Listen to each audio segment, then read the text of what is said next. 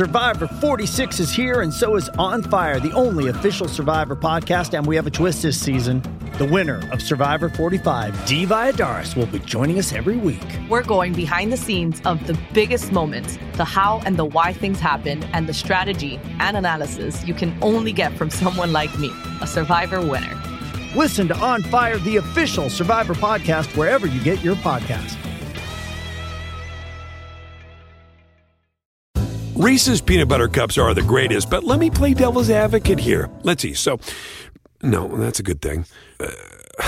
That's definitely not a problem. Reese's, you did it. You stumped this charming devil. This episode is brought to you by Paramount Plus. Get in, loser! Mean Girls is now streaming on Paramount Plus. Join Katie Heron as she meets the plastics in Tina Fey's new twist on the modern classic. Get ready for more of the rumors, backstabbing, and jokes you loved from the original movie with some fetch surprises. Rated PG-13. Wear pink and head to ParamountPlus.com to try it free. Defining Duke, an Xbox podcast, is brought to you by, well, you. If you want to learn how to support the show, go to patreon.com/laststandmedia.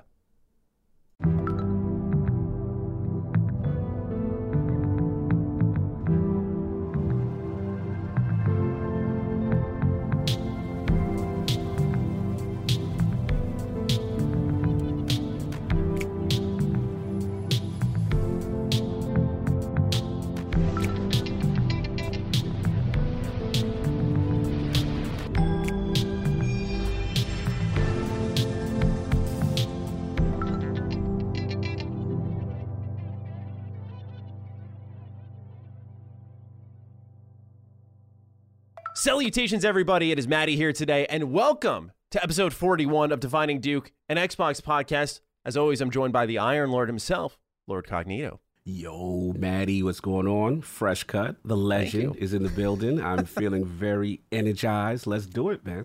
Absolutely. And as always, well, not really as always, I apologize. We are joined with a special guest from IGN, Ryan McCaffrey. Ryan, thank you so much for being here today. Gentlemen, it is a pleasure, although I'm going to call you out. I'm just appearing. I've been on the show for 2 seconds. I'm on the Defining Duke podcast, and I do not see a single Duke controller in the shot. Yep. In either one of you. I came prepared. This is painful. Okay? I came prepared for this podcast because, you know, I'm a master of proper preparation. I was going to say, clearly we're not running this show right at this point. Bro, we just got OG so, checked by the OG. I'm just putting it out there. It's like, He's right. Oh, it's an oversight that has to be corrected. We cannot be the Dukes with no Duke controller. He is absolutely right. I need to verify here. Is it okay if we have the Hyperkin? Do we need the OG Duke? No, I mean, I'm cheating. This is the Hyperkin. I don't even know if I still have an original. Is that a display piece, or do you use that? No, this is real. I mean, this one works. Yeah, no, I'm saying, do you actually use it when you play? Or? No, I never liked it, honestly. It's got this cult status, but no, I was a controller S guy. It just felt. I was too. You got to reach so far up to get to the black and white buttons on the Duke, whereas they're on the they're on the bottom. They're below the face buttons on the controller S. So yeah, I think the controller S was, certainly a 10 times better of a controller. I totally get the legend of the Duke, but it's for display only. You have to wonder when they were testing the controller whose hands they were testing it on, because I was a little kid when I used the Duke for the first time, and I'm just like, Otis Thorpe. Anyone under like 40, that just went right over their heads. Yeah, we're here, brother. We're in pocket. Good NBA player. And known for having like the biggest hands in the league. Hands. Like the basketball was like a tennis ball on that dude's hand. Absolutely, brother. Well, we got a great episode ahead of us. A lot of exciting news. I was telling Cog originally, I was like, I don't know, should we save Ryan for another week? I'm feeling like news is slow, and Cog, he pumped the brakes on me. I got you. Hold the line. Great news week. Perfect timing. Even some breaking stuff from Ryan that we'll get to. Yes, absolutely. And so we're going to hustle our way there. Let's get it. But before we begin, we just want to let everyone know we got Defining Duke Ultimate episode 37 up right now. It was a technical disaster, so There is only the audio version. We apologize for that. But on our end, everything that could have gone wrong went wrong. That is no exaggeration, but for those who are interested, it is a episode on our backwards compatible wish list for Xbox with the anniversary approaching. We're hoping that maybe they do something there to celebrate the history of Xbox, fingers crossed. And so we made a list of each of our top 3 and then some honorable mentions, and we want to hear from you on that. So go ahead, give it a listen, leave us some comments on what you want to see added to Back Compat. Also, as always, early access for the show goes live on Thursdays over on patreon.com/laststandmedia. Free feeds everywhere else on Sunday. With that, we have a lot more write-ins to go into in this episode, more than we ever had in a previous episode, because a lot of you responded in kind to our discussion at the beginning of episode 40 of Defining Duke. So thank you all so much for writing in excess and giving us a lot of options. I wanted to reward the audience for that. First one is a correction from David Ponce. Just a minor correction. Last episode, you were talking about how FPS boost should eventually impact the older Elder Scrolls games and that they needed to boost resolution too. However, Oblivion already runs at 4K, as does Morrowind. The latter even runs at 60 frames. Fallout 3 is also in 4K. The odd one out is New Vegas, which still runs at an original resolution and frame rate from the 360. I find that so weird. It's my fault, by the way. I did forget this entirely. Funny enough, I even mentioned it in a video, but New Vegas being the odd one out is a little bit of an eyebrow raiser to me, especially with how long Obsidian's been in the family compared to Bethesda. But That is true. I digress. We were incorrect last episode, so thank you so much, David, for writing in, keeping us sharp. Absolutely. Next one comes from Brandon Breland. Hey, Maddie and Lord Cog. Before I submit my question, I just wanted to give you a huge compliment to the show. I've been listening since episode 0, and ever since Cog joined the show, I feel like the energy has been lifted greatly. I would agree. You both have awesome chemistry together, and y'all are rocking it. Anyways, on to my question. This has been a point of debate on sacred symbols, so I had to have the Duke's answer as well. What are your guys' thoughts on the bidet? Is it unnecessary and essential? No opinion whatsoever? The Dukes in the audience have to know. All right, we have to answer Brandon's question in kind. Cog. Yeah. I'm looking at you, brother. Like I said, no. Shout out to Colin. Me and him share very similar thought processes here as far as the bidet. I know Dustin at the Last Stand Media physical event. He's a big fan of it. He tried to get Colin to use it when he visited his home. Colin refused based on his concerns with cleanliness and the way Why the refusal? Yes. I don't get that. And I understand the logic. That's all I'm saying. But shout out to my bidet users. God bless, do your thing. God, I'm just more of a conventional guy. Just conventional, that's all. We'll talk about it in a moment. We want to round things out. Let's get Ryan's take on bidets, because we need everyone's thoughts represented here before we have a real true discussion on this. Is this why you wanted me on, was to talk about bidets? No, it's of course. I have to say I've never been asked this question before, so and on the many podcasts I've done over the years, so shout out to you guys for that. I will say I am open to the idea. I've heard a lot of great things from a lot of people in my life, but I will say I've actually never tried it because I've never encountered one. Just maybe I don't hang with wealthy enough people. I don't know, but I've never encountered one, so I've never had the opportunity to take a spritz. So so we have one person who's never encountered it before. We have one who's Cog, you're showing some ignorance here, man. Yeah. I've encountered it, though. I've encountered it. Have you said no to it? Have you not even tried it? I'm not doing that. Really? Is it like the sogginess of it all? Like, do you worry you'll just be wet back there for a while? It just doesn't, I don't know. It just doesn't click with me for some reason. And maybe it is ignorance. Maybe I just need to try it. And then before I can comment and refuse it, you know what I'm saying? But you educate me. You seem to be the bidet master here. Well, see, I wouldn't even say that. I wouldn't even say that because what's interesting is I'm still an adopter of it. When I'm at my girlfriend's house, she has a bidet there. Her parents' house, there's a bidet there. At my house, we've been trying to install one, but the way the water pipes are set up, it's just not looking likely at the end of the day. So I've been trying to, for 3 years now, work this bidet into my household. I just can't get the job done. It's impossible.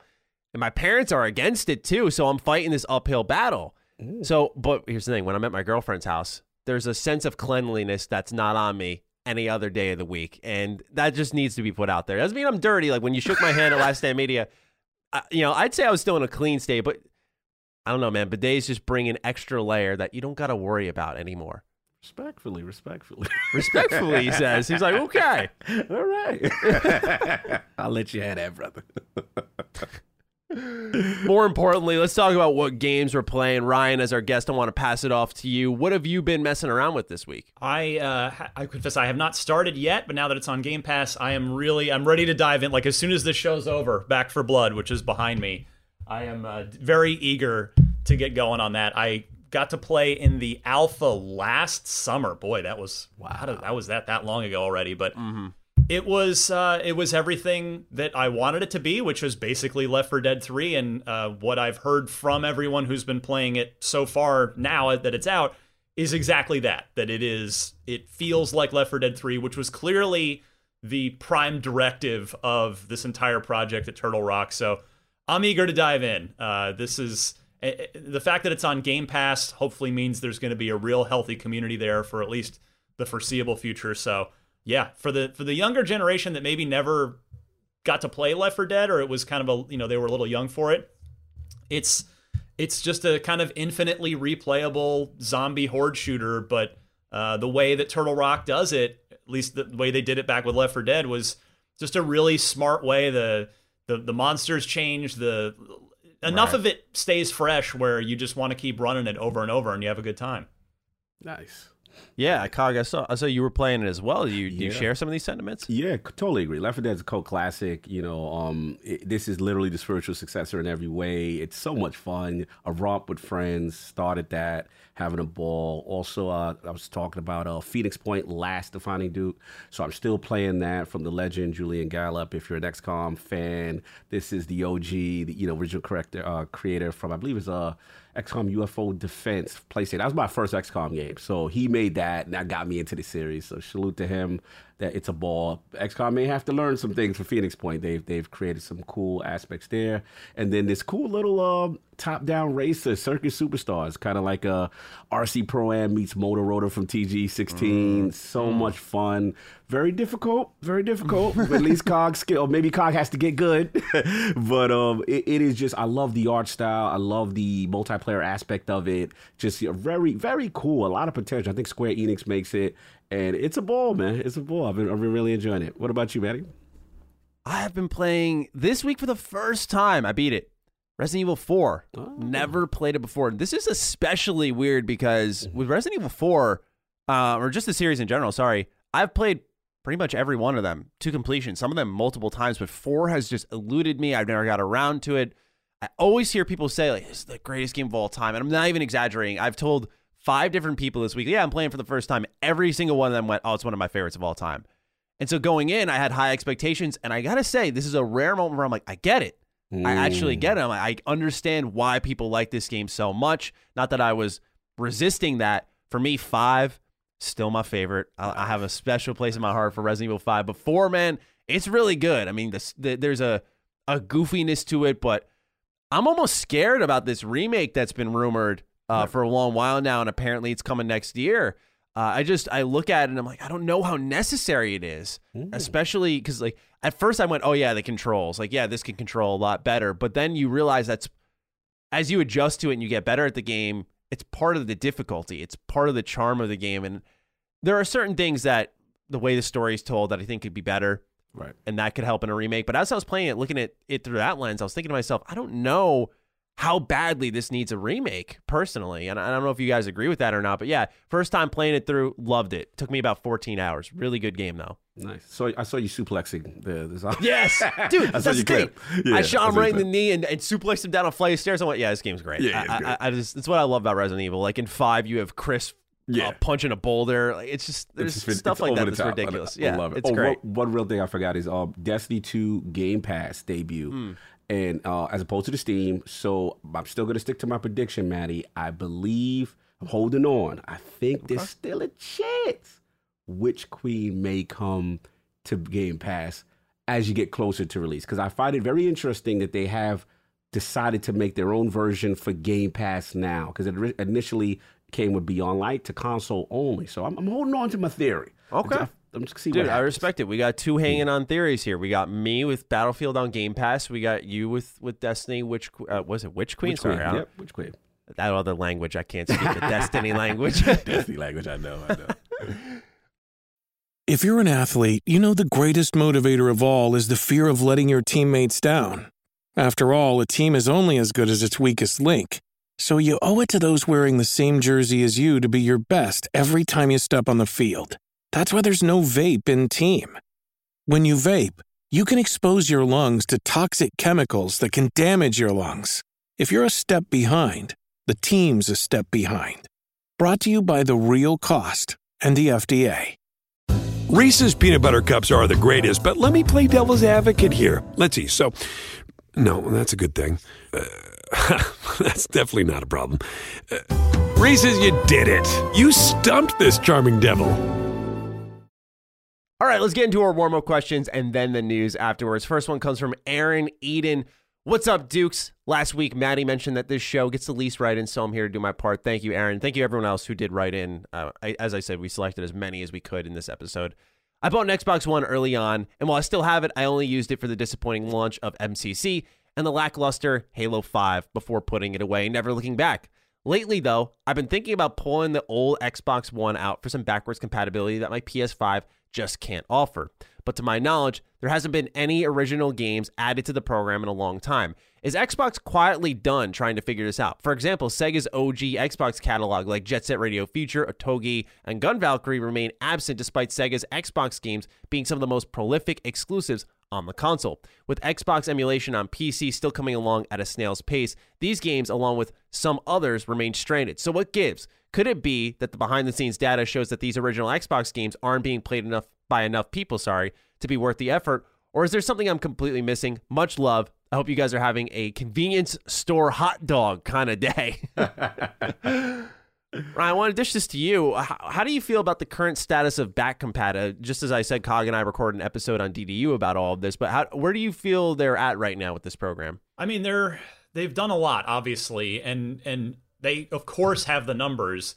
The really, I would say, speaking honestly, the only optimism that I have left to cling to as far as getting more games added to the backwards compatibility list is the fact that Microsoft has made a top-down commitment to getting rid of generations and just having compatibility across everything in perpetuity. So that gives me some hope that maybe they're not done yet, despite the obvious lack of recent additions there. But at the same point, the compatibility team at Microsoft, I'm sure they've got other projects and other priorities. I mean, we've been seeing the FPS boost stuff that you guys mentioned a minute ago. Is that which way do you go? You only have a certain size team. How do you allocate those resources? And you have to look, well, do we boost up the backwards compatible games that people are playing, or do we add some new ones that maybe we don't know if people are going to want to dive back into necessarily? Mm-hmm. So it's a tricky problem to sit here from the peanut gallery and analyze. Microsoft, clearly, they have way more data than we do.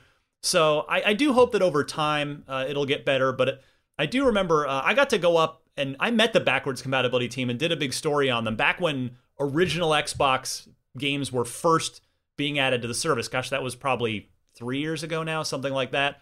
Right. And one thing they told me was a lot of if there's a game that you want that's not there's probably a good reason. And a lot of times the reason is because those original contracts were either with publishers that don't exist anymore, like Acclaim, and or it was a paper contract. Remember, this is like 2001, 2002, 2003. And somebody might not literally be able to find the contract anymore to try and, bring it back and get it back to the right party. So there are a lot of like bizarre things that you might not think about, but are very real issues when you're a billion-dollar company that wants to do this. Like you can't just go rogue and do it. Like you have to make sure you're buttoned up legally and all this stuff so you're not liable. You don't want somebody that claims to have the rights to, I don't know, some Acclaim game even to come out of the woodwork and go, hey, Microsoft, you just added that, like you owe me now like $1 million.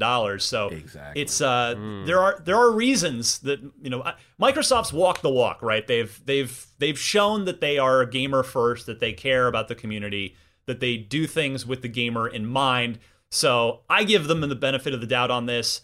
But as for whether or not, I wouldn't say they're done, but I'm not sure if their priorities are elsewhere right now. But if they are, it's probably for a good reason, and it's going to be something that we're all going to be super excited about when that comes around. All right. Cog, what about you? Yeah, Ryan. Well said, Ryan. I completely agree. I'm very fortunate to have the interview with the legendary Bill Stillwell from that back compat team, one of the OGs from it. And yeah, he said the same things, you know, because as gamers, we go, you know, why hasn't such and such come? This is a no-brainer. And I get it. But the reality, like you said, the contractual stuff, you know, also licensing, music. You know, there's some things that came out at a specific time that contractually they just can't do. And then the third thing that I remember him saying was, you know, something to the effect that sometimes it's actually the publisher themselves. They may have an idea to bring out a remake or remaster. Right. And that may conflict with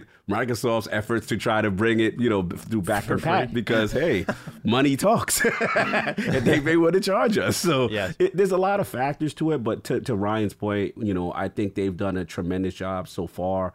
I think hopefully maybe 20th anniversary we get one or two nostalgic. I'm hoping. I'm being greedy. But, you know, I mean, at this point, you know, like you said, resources, other projects, the team has to be agile. So I think it may be where it is right now. But what do you think, Matty? I'm of the mindset that they've got one more batch in them. I don't know if they have much more afterwards. I think it's obvious that FPS Boost generates more discussion online. I think there's more of a likelihood that people are going to go in there and they're going to play these games. And especially when they're already in the Game Pass library or they're more frequently being purchased. I just think it's probably more worthwhile for their efforts. So I think that's where they're going to head. And I think that's exciting because you can do maybe back compat through FPS Boost, bringing certain titles to a much higher frame rate and kind of celebrating them that way. There are different ways to do it other than playability, although that's the most preferred thing. It's just that, you know, I think we'll get one more batch and they'll quietly move on from it at that point. So we'll see how they do it, when they do it, if they ever do it. Thank you for your write-in, Aaron. Let's move on to J.A. Zoo with our second question. Hey, Dukes. Hope you're well. What do you guys think about VGC reporting that Microsoft is launching an independent study into right to repair in regards to Xbox? I found this interesting because until this was posted, just as a side note, I did not know this was a thing. So let's read. To quote the article, Microsoft has agreed to hire an independent consultant to study the benefits of giving consumers more access to parts and repair documentation. As long as these findings show that there are benefits to letting people repair their own products, Microsoft has agreed that it will make new parts and documentation available beyond its authorized repair network by the end of 2022 and will launch new initiatives to help with local repairs. Are you like me and think this is potentially a huge step in the right direction for the right to repair in gaming? I really have to give kudos to Microsoft, particularly in a market where everyone else does everything in their power against right to repair. Hopefully the study proves positive results. Thanks, and I hope you have a broken console cooling fan that you can't repair on your own type of day. God damn. Savage. The casual disrespect is on display in this episode. I was sending Cog some screen caps. I was like, God damn. Some of y'all got to chill. But once again, this is kind of new to me. I was doing some brief research on it, but I want to know what you guys think. Is this something you were familiar with prior to this story breaking out about the right to repair? I am. I could jump in. I actually, because I'm really deep in the Insider program, and one of the ones that came to my attention was this kind of like this AR, this augmented reality kind of troubleshooting from a technical standpoint, I believe with the wireless headset. So they have already shown me that they're in that space of allowing some self-help, some troubleshooting kind of thing. This information is kind of new to me with the VGC stuff, but yeah, I mean, the vibe I'm getting is they're leaning into the space and they're wanting feedback from that. So it is interesting. You know, I'm not opposed to it if people are to give people options, right? If someone wants to do it, they feel comfortable, you know, to do something like that in the space, by all means. But I have gotten that vibe that this is something that is on the docket that they're thinking about. But what about you, Ryan? Have you heard anything, or where are you with this? Well, yeah, this is kind of I've been learning about this through the Tesla community, which is one of my other big passions. That's kind of it's an argument going on there right now, because currently, Teslas, you have to take them to Tesla to get them serviced when they do, which is typically not often because there are no real moving parts in them. But so yeah, it's there's a debate there, and in the console space, I mean, I certainly see why Microsoft would want to investigate this thoroughly, because A, you can generate some customer goodwill and potentially some loyalty, and B, looking at the bottom line, it could be a thing that saves them money, because if they don't have to bring your defective console in and pay their people to do it, if they're willing to sell you the part, well, then they've just saved money on that repair, and also probably generated that loyalty and goodwill. So I suppose the study is probably to see, well, are people is it a thing that people are going to be comfortable with and be able to get through without being frustrated? Because, these things are generally not meant to be opened up, and oftentimes they have like custom screws. And I mean, I haven't really looked closely at the Series X to be fair about how easy it is or isn't to get into. But yeah, it makes a lot of sense for Microsoft to do their due diligence on this. That's for sure. Yeah. It's certainly not a situation like the Steam Deck where they said if you break it open, it can actually literally explode and kill you. So, yeah, like I'm not even kidding, Cog. Like, they actually, yeah, they were saying like, do not open it. Do not open it. They were very insistent on it. And Interesting. I want to say, I remember Xbox saying that you couldn't open the Series X originally, but then I want to say Spawn Wave like cracked it wide open, and we got a good look at the inside of it. But yeah, I like that they're taking this path, because what I gathered when I was doing research is a main reason people were excited about this is because it can just sometimes be more expensive for the customer to send it in and get it repaired at times. So now they have the right to repair, or eventually they will, hopefully, and they can do it themselves for, I'd imagine, cheaper. Mm-hmm. Lucius Augustus is number 3. Hello, Dukes. With Sony increasing the price of their games across the board at $70 and Nintendo pricing a 2D Metroid at $60 for the first time, the conversation around value and what makes a game worth it has come back. With games like Destruction All-Stars, Godfall, and Yoshi's Crafted World proving they aren't worth the asking price, and platform holders refusing to price their games based on value, but rather setting a standard across the board, from a consumer standpoint, doesn't make a bigger argument for models like Game Pass. I hope you have an overcast kind of day. Thank you, Lucius. We appreciate that. Yeah, so this has been a big thing for a while this week, is Metroid is the $60 game. Apparently it's like under 10 hours long, and there's been a big argument of quality, quantity, and comparing and contrasting all these games. We could obviously get into the particular values and opinions of everyone, but for Lucius's question on, does this make an argument for models like Game Pass, because the prices and opinions of people fluctuate so much? Where do you guys stand on that aspect? Let's get Ryan in. What you feeling, Ryan? I'm not sure. This might be an apples to oranges kind of situation. I'm not sure that these might be two different conversations. The price versus Game Pass, because Game Pass, there are different objectives. There are different. I mean, we're not even privy to we know there are various economic models within Game Pass for a developer, for a publisher. So I don't think I would look at it that way. I mean, I'm not disrespecting the person asking the question. I think it's a fair question. But for me, I'll speak to the other side of it. I happily paid $60 for Metroid Dread, and a high quality 10-ish hour game, which is what Dread is. That's well worth it to me. I am a 41-year-old dad with a full-time job, and I don't say that doesn't make me better or worse than anybody else. It just makes me busy. And so for me, I am happy to pay $60 or $70 for a 10-15 hour premium experience. That is excellent value to me. Whereas I would do that sooner than I would spend $0 on a free-to-play thing that has me grinding for 100 hours. And I'm not speaking ill of that model and games like that. It's just for me and the kind of gaming I'm looking for. That is not of interest to me. I am not looking to be on a video game hamster wheel to try and get and I totally get the appeal of that. Like, there is an awesome carrot at the end of the stick if I can, I just need to put in the time to get there. For me, I want to be, rolling Halo campaigns and Hellblade 2 campaigns. Those are the kind of experiences that I'm looking for. Like Dread is a great, current example. So, everybody's different, man. It's and I think there's a little bit of a generational thing even too. I think the younger crowd tends to favor, like they want the just vastness of the game, which Absolutely. I get. Like, I had way more free time for video games in my 20s than I do now.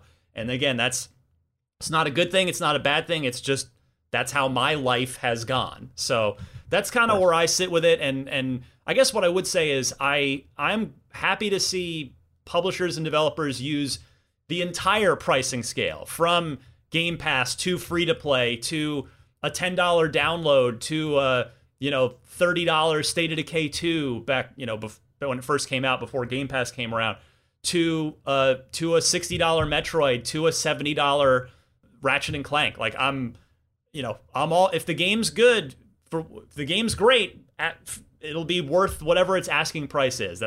I know it's kind of like a vague, like, I don't necessarily think I took a stand in that answer, and people are going to maybe call me out, but I don't know. I'm just open-minded to all of it, really.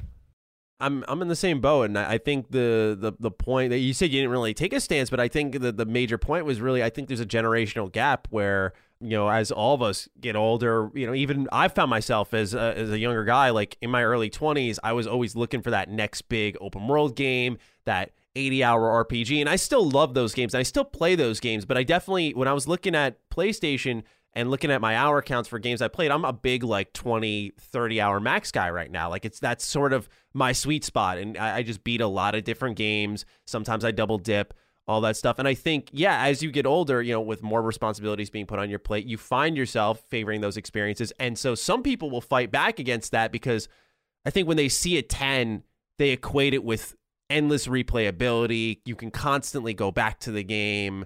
And that's just not always the case. It's always a dictation of the quality of an experience, really. But I think you're spot on with that. I think that there is a disagreement, because with most of the journalists being middle-aged people, it's of course they're going to probably seemingly favor these, we'll say, more compact experiences, and there's nothing wrong with that. It's just I always go back to the same talking point. It's probably to the point where people are sick of it, but it's why I tell people, get to know your reviewers.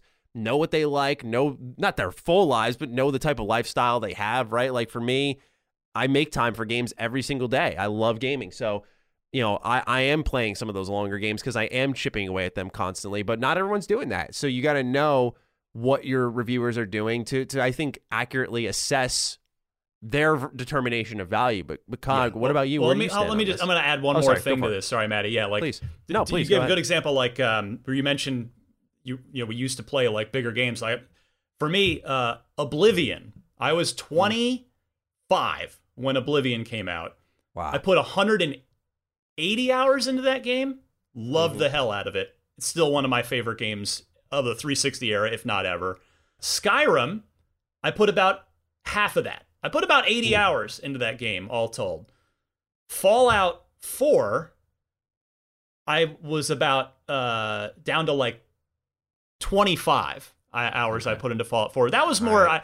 I didn't like Fallout 4 as much, which was there was more of a kind of a quality situation there. But so that's maybe an illustration of, as I've gotten older, from 25 to 30 to 35, I guess, whatever it would have been at that point. And so I've given 2 10s, to your point. At my 9 years at IGN, I've only given 2 10s. The first one was to Inside, which is 3 hours long. Yes. And that one I'll take to the grave. That is a 10 in perpetuity. I will never regret that score. I will never, that game will always be a 10 to me. It is a brilliant masterpiece. But I get that some people might look at that and go, it's only 3 hours long. I mean, it was a $20 game. I don't know if they're still charging $20 for it now. But, and then the other 10 I gave was Super Mario Odyssey, which is, again, still not a massive game. I mean, it's probably 20 hours maybe for Odyssey, 15, 20 hours. So yeah, it's there's a you could do an entire episode, I'm sure, on, if you haven't already, on this kind of the looking at that game length and the generational difference. Because for me, not to send the show off the rails, but I actually think I'm starting to see, especially my own daughter who's 10, like, I think the expectation of young gamers is being set very differently than it was when we were kids, like Cog and I with Nintendo, where, now I feel like a lot of the first games that kids play are mobile games in a lot of cases. I would argue that most mobile games, and I'm saying most, not a total blanket statement, but maybe, kind of pull the blanket up halfway, is they're not designed to be creative expressions of art. They are designed to keep you there playing. They're designed to kill time and get money out of you. And I find I'm turning into like hipster old man, where that disgusts me as someone who works in games for a living. Again, not saying it's all that way. There's, I think Apple's done a great job with Apple Arcade, even though nobody in the core gaming circle really talks about Apple Arcade, but there's a lot of great stuff there. But generally speaking, like my daughter's way into Roblox and the little games within that, and those are just I just hand her the Switch and be like, play something on this, play something here. And but the thing is, as those gamers grow up, I think they've had their expectations calibrated in such a way where that's what they're looking for is, I want my games are supposed to just keep me on that hamster wheel and keep me grinding and keep me sort of reaching for that next carrot on the stick. And then if I can get it, well, then there's another bigger carrot if I just keep going another 10 hours. And that worries me for the future of the AAA game, specifically, of the blockbuster big budget game, as these younger generation. And again, this is an old man yelling at a cloud right now. I completely recognize and understand that. Now, the nice part is the game industry is big enough now where there will always be a space for me, the old man yelling at the cloud. There will always be the 3-hour, insides and the 10-hour Metroid dreads. They're not mutually exclusive. There can be both, but yeah, I think the generational thing that you started to hit on there, I think nobody really talks about it, but I think it's really a thing we're starting to see influence the entire core game industry as the kids kind of grow up out of mobile games and into the console and PC space. Yeah, definitely. Well said. Yeah, well said. I mean, fantastic points, both of you. I think that, beauty's in the eye of the beholder to me. Value is subjective in my opinion. And it's so interesting to see like these debates go on online with this stuff. And, to Lucia's question, as far as that versus Game Pass, I think that's the beauty of Game Pass, is that you have these options. You have all these different styles of games that kind of fall into these different pockets. Like, Ryan said about the, a game like an Insight, even though it's not a Game Pass, but those shorter experiences. Whereas, you may have those grindy, big RPG, 100-hour, boombastic kind of a thing. And that's the beauty of it. I mean, as far as like with the pricing, if that's going to, dictate and lean anyone towards that, I don't know. It's something we still have to monitor, but I do hear you guys' points on the generational aspect. That is something to really, take monitor to. And, for me, it's just, I'm still of the mindset, if I see it, it looks good, I'm going to pay for it, whether or not it's in Game Pass or not. That's just where I am. But I will say, on the flip side, there are times where I go, you know what?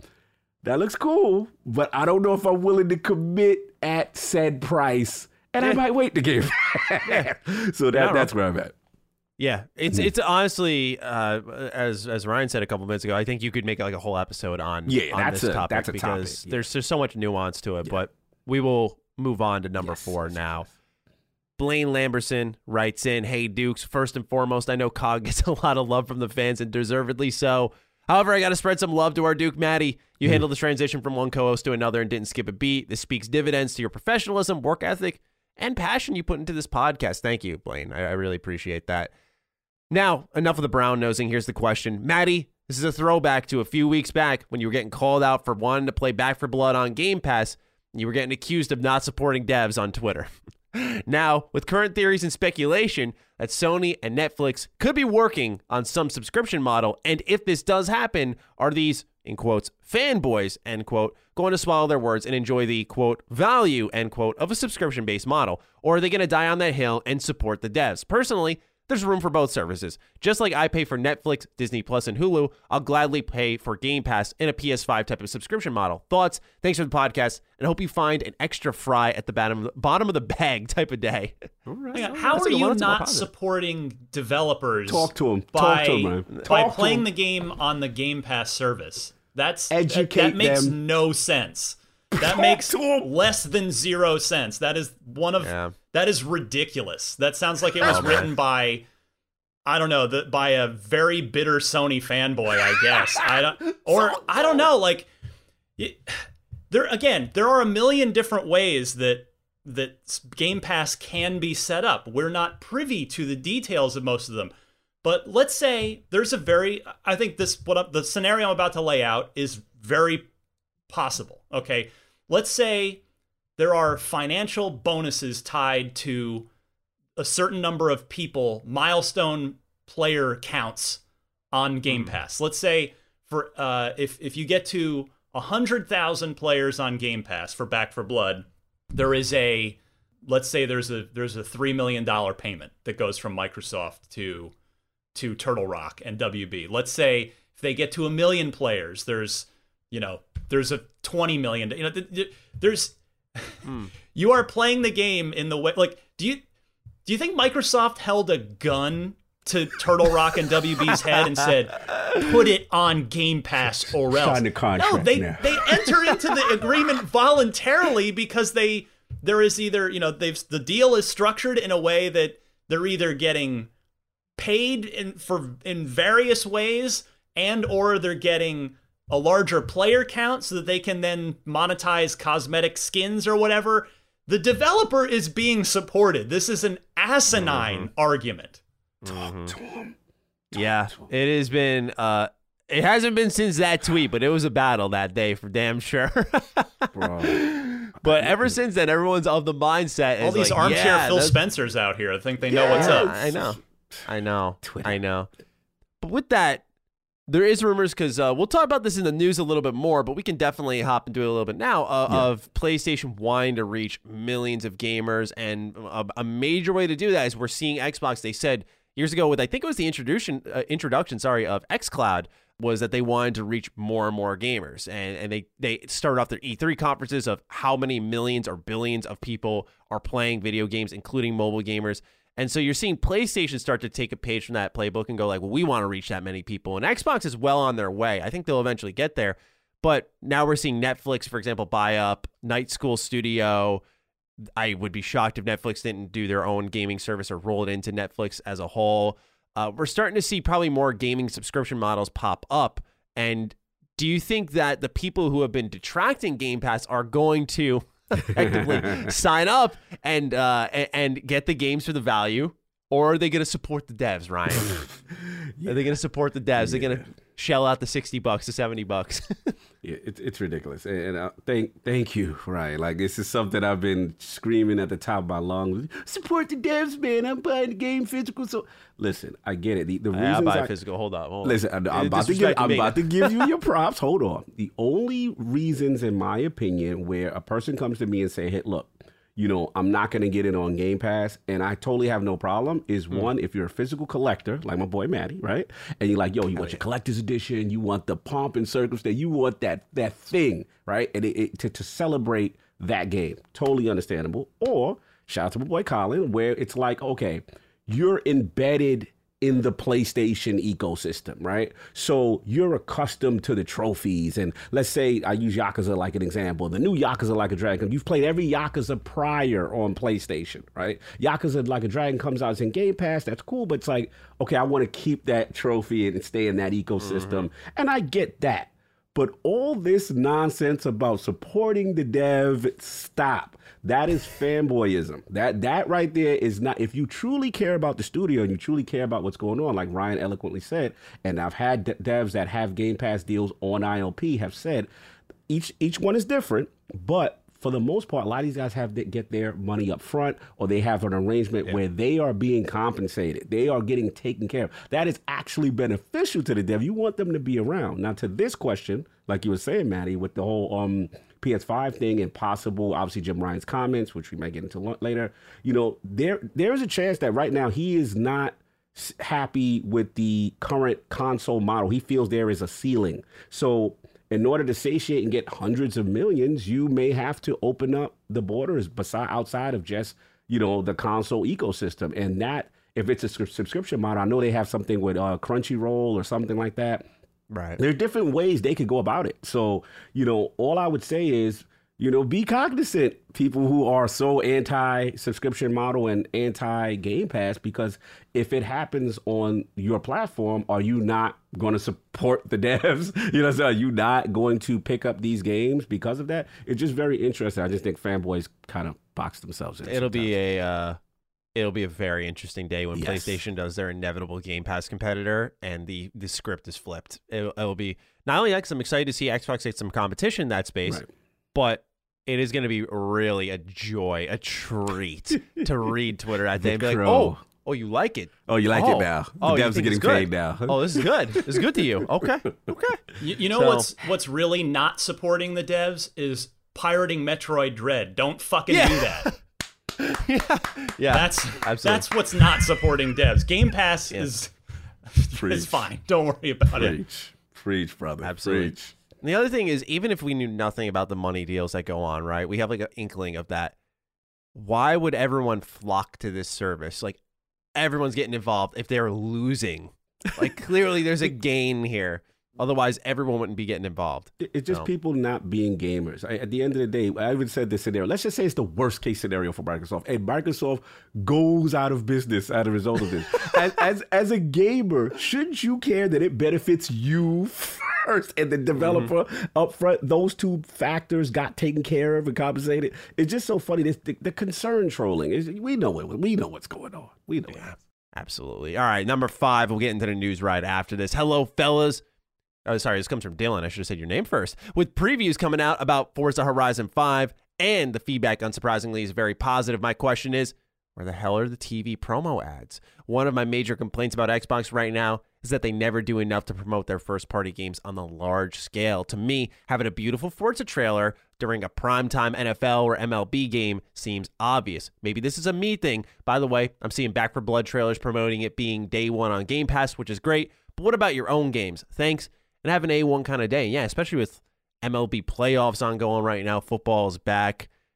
This is a good time to strike with a little TV trailer. Although, outside of sports, I don't watch much TV, so maybe there is a trailer floating around there. But what do you guys think about the promotion levels of even something like Forza? Because, for example, I don't remember how much promotion Forza Horizon 4 got, but it's like one of the most played games on Game Pass with 20+ million players, and it's super profitable for them. So do they care that much? Is it money saved when they're not doing these TV ads? Where do you guys stand on this? Defer to Ryan. What'd you think? Well, was it Dylan? Is that who wrote in on that? Dylan. Yeah. Completely agree with Dylan. I think that is. I'm not pretending that I know better than Aaron Greenberg and the marketing team at Microsoft. Mm-hmm. It's not my field, but I do agree. Like there's something about there's like a pride in the product to an extent when you're. And I'm not saying they don't have that, but I just agree with Dylan. I think it's great to see these, the games being promoted in sort of outside of normal gaming circles in big places like, playoff sporting events or what have you. And so I'm totally with Dylan. For me, I just think it's too early for Forza Horizon 4. The game's not out. We got like 3 weeks. So 3 weeks usually. Unless it's a major tentpole like Halo 2 kind of situation, I think we're likely to see, if those ads are coming on, NFL Sundays, college football Saturdays, MLB playoffs, probably closer to November when the game's actually coming out, because you don't want to put for the sort of general game buying audience, not the core people listening to Defining Duke, you want to advertise when you can actually sell that person a product, when you're ready to go. When they see that Forza Horizon commercial and we're like, whoa, that's the most beautiful car game I've ever seen in my life. I totally want to play that on my Xbox that I have over there. how do I buy that? Oh, it's not out yet? Okay. And then they never buy it because then they forget. So, I think give it a little time, and hopefully we'll see it here in the next few weeks. Yeah, completely agree. You want to add, Cog? Yeah, man, I completely agree. I think Dylan's on the money with that as well. Just the perception. I feel like the perception, it feels like sometimes with the bigger first-party games, I feel like they should do a little bit more. Again, like Ryan said, I'm not in marketing. I don't know if, from the cost effectiveness and how they look at their metrics, as far as what actually is effective with social media or versus the big spots. But, personally, I would like to see, them take advantage of the bigger TV spots and stuff like that when it comes to the big first party games. So, yeah, I'm there. I actually like this question a lot. I think they can do better there. I remember Sony very competitively in the space. I mean, I'm from New York City. I remember a whole Spider-Man train when that was announced. Like the whole train was, I was just like, wow, that is some, big first party marketing and visibility. So I would love to see, Microsoft really embrace in that space. But what about you, Maddie? Yeah, I am more so. I didn't really think of Forza much as Halo. I feel like Halo's the one that I'm expecting to see all over my TV when the time comes. Forza less so. I don't know why. Maybe that's just my my bias, my apparent hatred of Forza. But Forza hater. Yeah, but I just I never really considered it deeply. But it is something that I think is an omission, and the reason I mention that is because during some of these references here, like NFL, MLB. I did see PlayStation commercials of just their catalog, and that's sort of what I expect from Xbox this holiday. Is like, you have games coming out this holiday. Huge. Do a sort of compilation of like, here's things in Game Pass, here's our first party lineup, that type of thing. Like a quick 30-second little blip to promote just what is happening with Xbox in the holiday period and try to get more people to want your console. I agree with Ryan that you got to get beyond the gaming circles that are already, I think, buying into you and your future. No doubt. Introducing Royal Caribbean's newest ship, Icon of the Seas, the ultimate family vacation. The ultimate 6 slides, 8 neighborhoods, 0 compromise vacation. The ultimate never done that, can't wait to do it vacation. The ultimate chillin' by a different pool every day of the week vacation. This is the Icon of Vacations. Icon of the Seas, arriving in 2024. Book today. Come seek the Royal Caribbean. Ships Registry, Bahamas. Hey, it's Kaylee Cuoco for Priceline. Ready to go to your happy place for a happy price? Well, why didn't you say so? Just download the Priceline app right now and save up to 60% on hotels. So whether it's Cousin Kevin's Kazoo Concert in Kansas City, go Kevin, or Becky's Bachelorette Bash in Bermuda, you never have to miss a trip ever again. So download the Priceline app today. Your savings are waiting. Go to your happy place for a happy price. Go to your happy price, Priceline. With that, thank you for your write-ins. We have many more to go over, but let's get into the news. Number 1, Xbox currently owns every Western RPG developer worth caring about, and arguably the most significant studio in that stable is Obsidian Entertainment. Best known for their work on Fallout New Vegas, South Park Stick of Truth, Pillars of Eternity, The Outer Worlds, plus the unexpected success of Grounded leaves good reason for fans to be excited about what Avowed presents. With that, a gigantic leak is spilled onto the internet, providing a plethora of new details. This report comes from Dad of Xbox, Jez Corden of Windows Central Gaming. Jez reports that he's seen a pre-alpha build of the game and that the results are encouraging. The game's combat will be recognizable to fans of Skyrim, as it borrows the two-handed system that is set in a first-person point of view. You can explore multiple class playstyles, like a bow for archery, dual daggers for stealth, a spell in one hand and a sword in the other, or equipping a spell to each hand and using them both at the same time for a souped-up version of said spell. The write-up mentions spells familiar to players of Pillars of Eternity, such as Jolting Touch, imbuing your weapons with the elements, Fetid Caress, and Fireball, the latter of which can interact with environments by scorching away obstacles in the doorways. Physical combat follows the path of mapping specific abilities to the face buttons of the controller to be able to do things like a shield bash or a powerful kick. As for the world itself, the report states that it's much more colorful than the drab and war-torn environments revealed in the trailer from July 2020. It mentioned luminescent cave mushrooms, verdant forests awash with gigantic flora, and hulking sunlit temples complete with skeleton-infested depths and tombs that are plentiful. Despite a job listing suggesting Obsidian is working on a cohesive open world, Jez writes that he expects Avowed to be hub-based, akin to what we've seen from Obsidian recently in the Outer Worlds, or something more distant like KOTOR 2. To cap off a stellar preview, he mentioned that there is the possibility possibility Avowed shows up before E3 2022, mentioning the tantalizing thought of Hellblade 2 and Avowed showing up together at the Game Awards.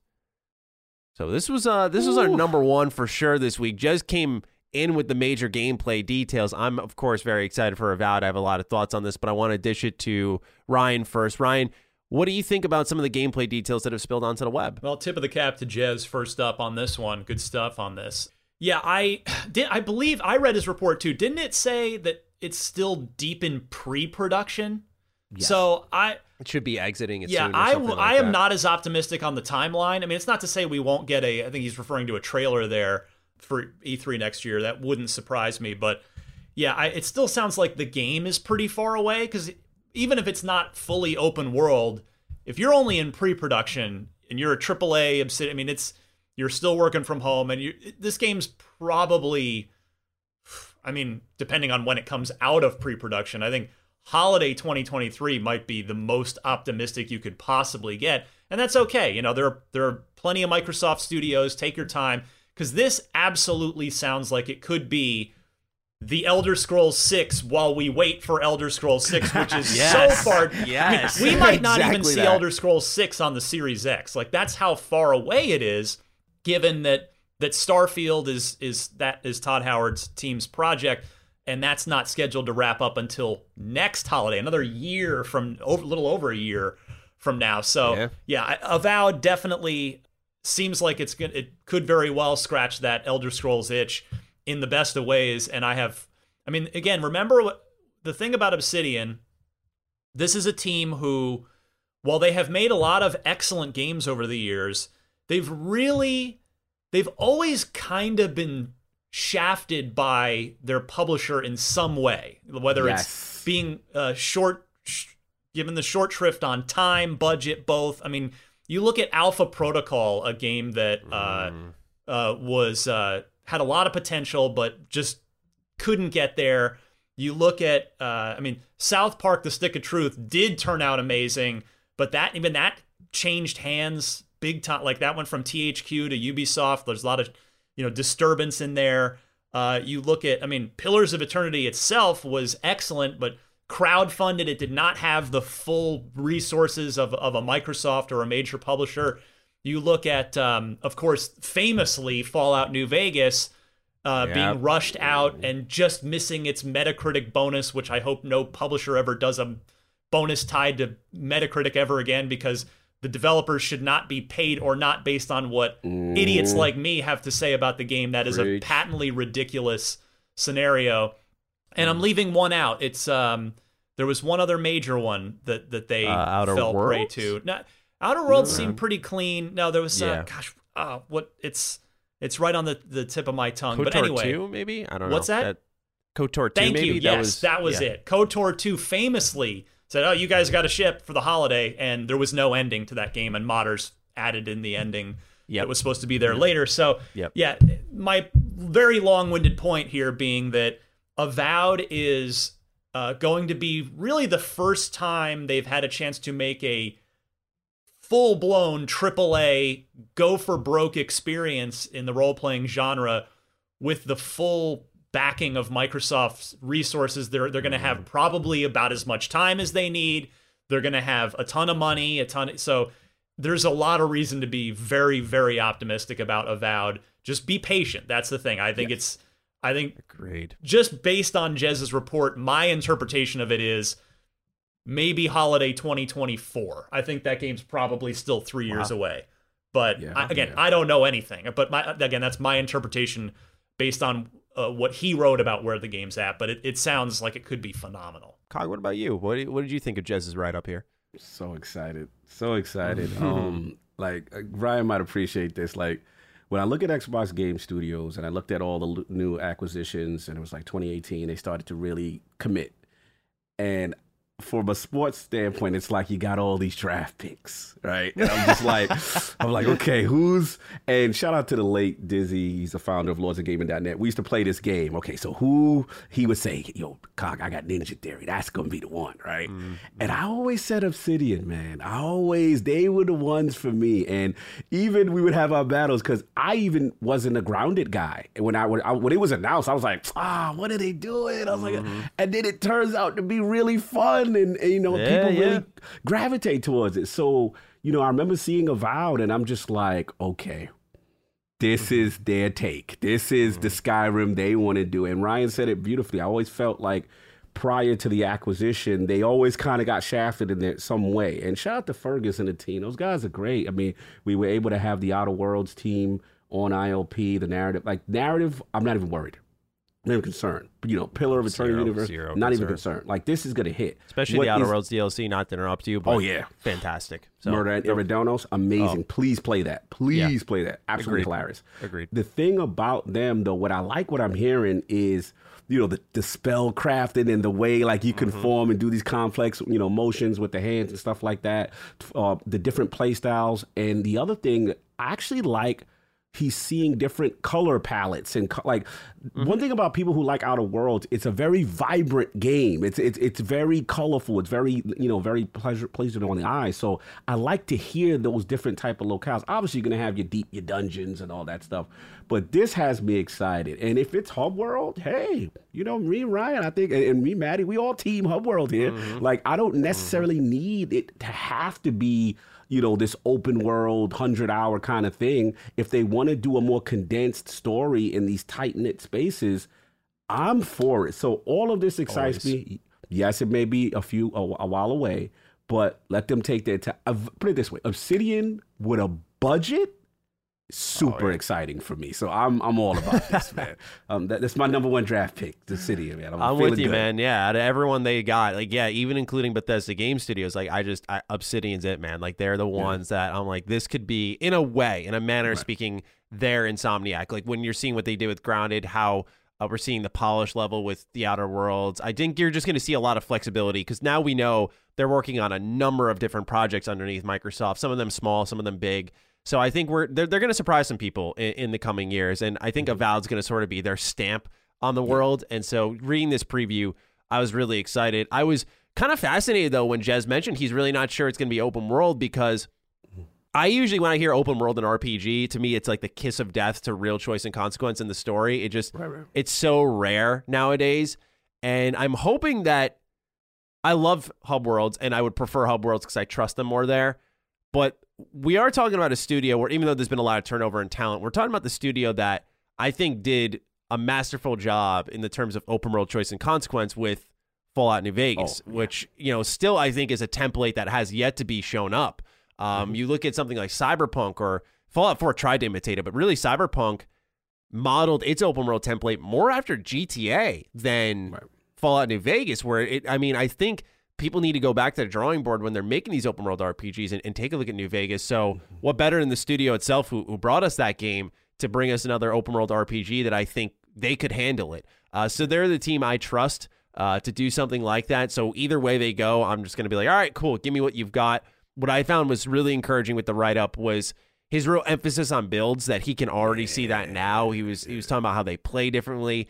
Because, look, I'm a big Elder Scrolls fan, but if there's one thing that holds that series back, it's its combat. It's not feel that great. It's really about the exploration, the stories, whether it be environmentally or told to you through characters. There's something special about Elder Scrolls, but its combat is not that. Not feeling the butter knife. You're not feeling that. Exactly. I mean, there's stuff that's cool, like spellcrafting in Oblivion. There's awesome ways to play the game, but as technology has progressed, people expect a little bit more. So hearing like, yeah, you can have a powerful kick mapped to a face button. You can do a shield bash with another button. To me, that is, yes, like that's what we need for this type of game is to bring the combat up just one more level. It doesn't need to be, I'd say, like God of War-esque, but it needs to be better. Yes. And so, plus the environmental interactivity with spells, I'm hoping it's not just a fireball, but you could use like that jolting touch to interact with something mechanical. I think there's a lot of potential there, especially with, this is going to be deeper into the now current gen, but really next generation of consoles, where there's some real potential here for them to surprise us in ways that we didn't originally expect. Agreed. So yeah, really, really excited for Avowed. Time will tell whenever we see it. Just one thing I wanted to touch on before we move on to our next news bit. Obviously, we know this is early in development. Do we think, though, that a trailer at the Game Awards is possible? Do we think it's likely? Ryan, I want your 2 cents on that, because you seemed a little... Yeah, you were saying holiday 2024. It's certainly possible. I'm not sure if the game is as far out as I think it is. I'm not sure why you'd put a trailer out in December of 2021. I don't know really what benefit that would be for Microsoft. So now Hellblade 2, on the other hand, I know that's the other one being talked about for the Game Awards. That makes more sense because that one, we haven't heard, or there's been nothing on that since its initial reveal at the Game Awards 2 years ago. So that one would make more sense. Like, okay, you want to maybe debut the first gameplay trailer, something like that. But right. Yeah, I would be less optimistic about seeing Avowed in any form at the Game Awards. I'd be happy to be wrong about that, but I think Hellblade's probably more likely.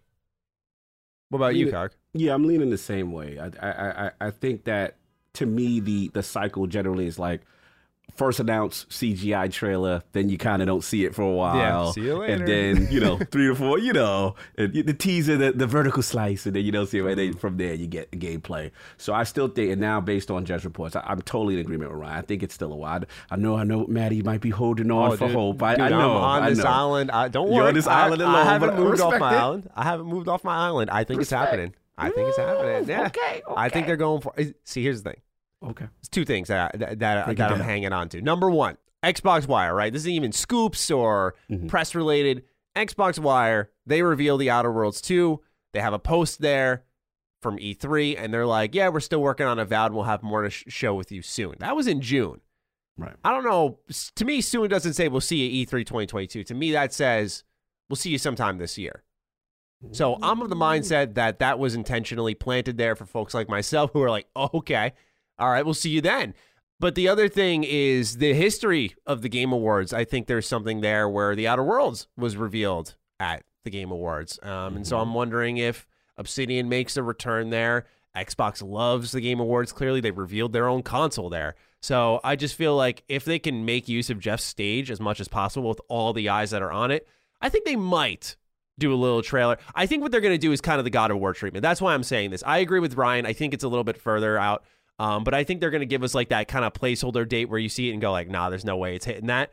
But you at least have an idea of what the game is. And I think they're going to do that with Avowed, just to get people to see like, yeah, we got our own Skyrim coming. It's on the way. The man's holding out hope, respectfully. I'm holding out hope, and I will parade around this show if I'm correct. If I'm wrong, I'll give you your roses. I'll give you your roses, sit back brother. and act like it never happened. Exactly, as all internet predictions go. All right, number 2, we talked about this briefly in our questions. Let's dive deep into it. Last week, PlayStation President Jim Ryan took on an interview with GamesIndustry.biz. It was the discussion of many things, but perhaps the most interesting was Jim's comments on his desire to have PlayStation games reach many more players.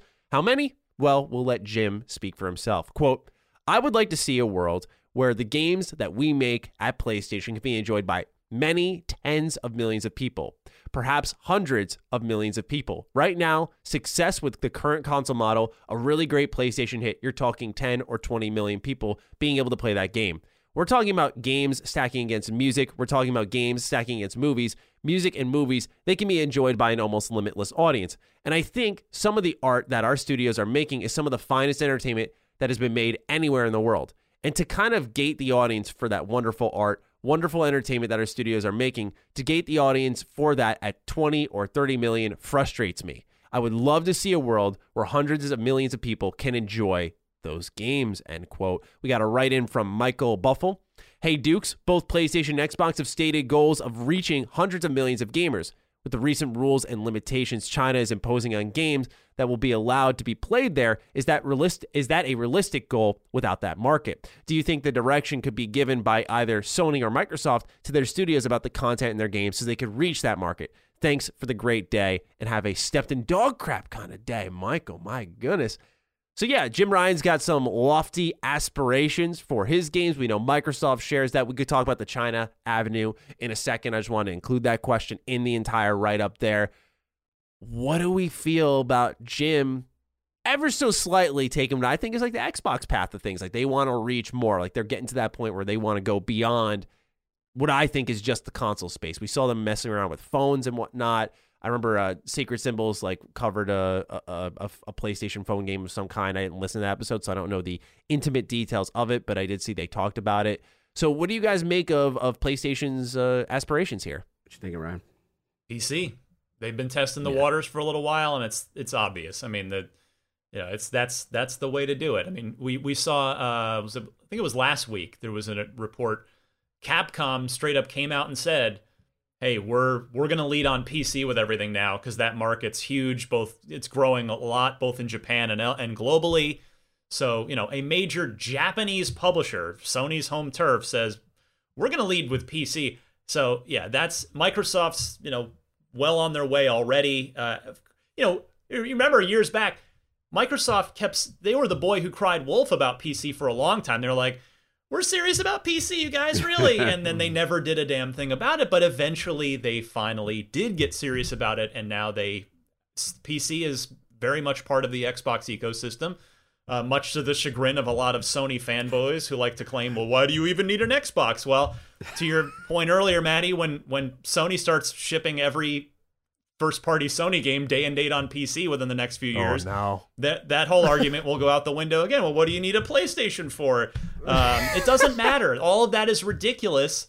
If you want to just buy a high-end PC, great, do that. And sounds like you'll probably have PlayStation 5 games that you can play on there before too long, as in addition to Xbox games. So, yeah, the PCs, I don't know about cloud. I mean, that's a bit of a different. I mean, Microsoft still hasn't even solved that. They're working on it, but PC is just the next obvious step. Yeah, absolutely. I don't know if PlayStation's gonna, because I don't know if Jim, and we'll never know probably, if he's talking like over time hitting that goal or hitting it within a specific period. The reason that's important is because I find it hard to imagine that PlayStation is going to relinquish the free money that they make by double dipping, right? By saying like, here's your Ghost of Tsushima, and then like 1 year later, a year and a half later, however long it'll be, saying like, here's your PC version now with all the DLC we dropped. Like, I feel they stand to make so much money off of that I can't imagine them letting go of that. So I think they'll embrace PC, but I don't know if it'll be, I think it's going to be circumstantial, right? Like you look at KOTOR Remake, they're doing that seemingly day and date, like PC, PlayStation, same time.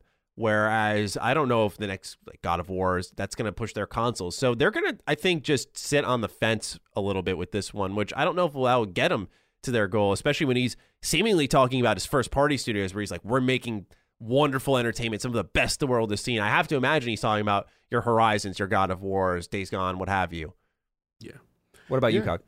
I agree. I think that, the comments are very telling to me. I think what was interesting about it is I feel he's being more transparent as he goes on in the generation as far as what the goals are long term for Sony. And when I hear words like, we don't want to gate the audience at 10 to 20 million for, I guess, these first party exclusives that they have, to me, it screams like what Ryan's saying, like, PC, and to the, we've even seen the Nixus acquisition, which is a studio was known for PC ports. So the writing's on the wall as far as expansion. I do think they are going to play in the cloud space. We did hear about, the Azure deal that they did with Microsoft, obviously. Hilariously. Right. They pioneered the space with Gaikai initially. Right.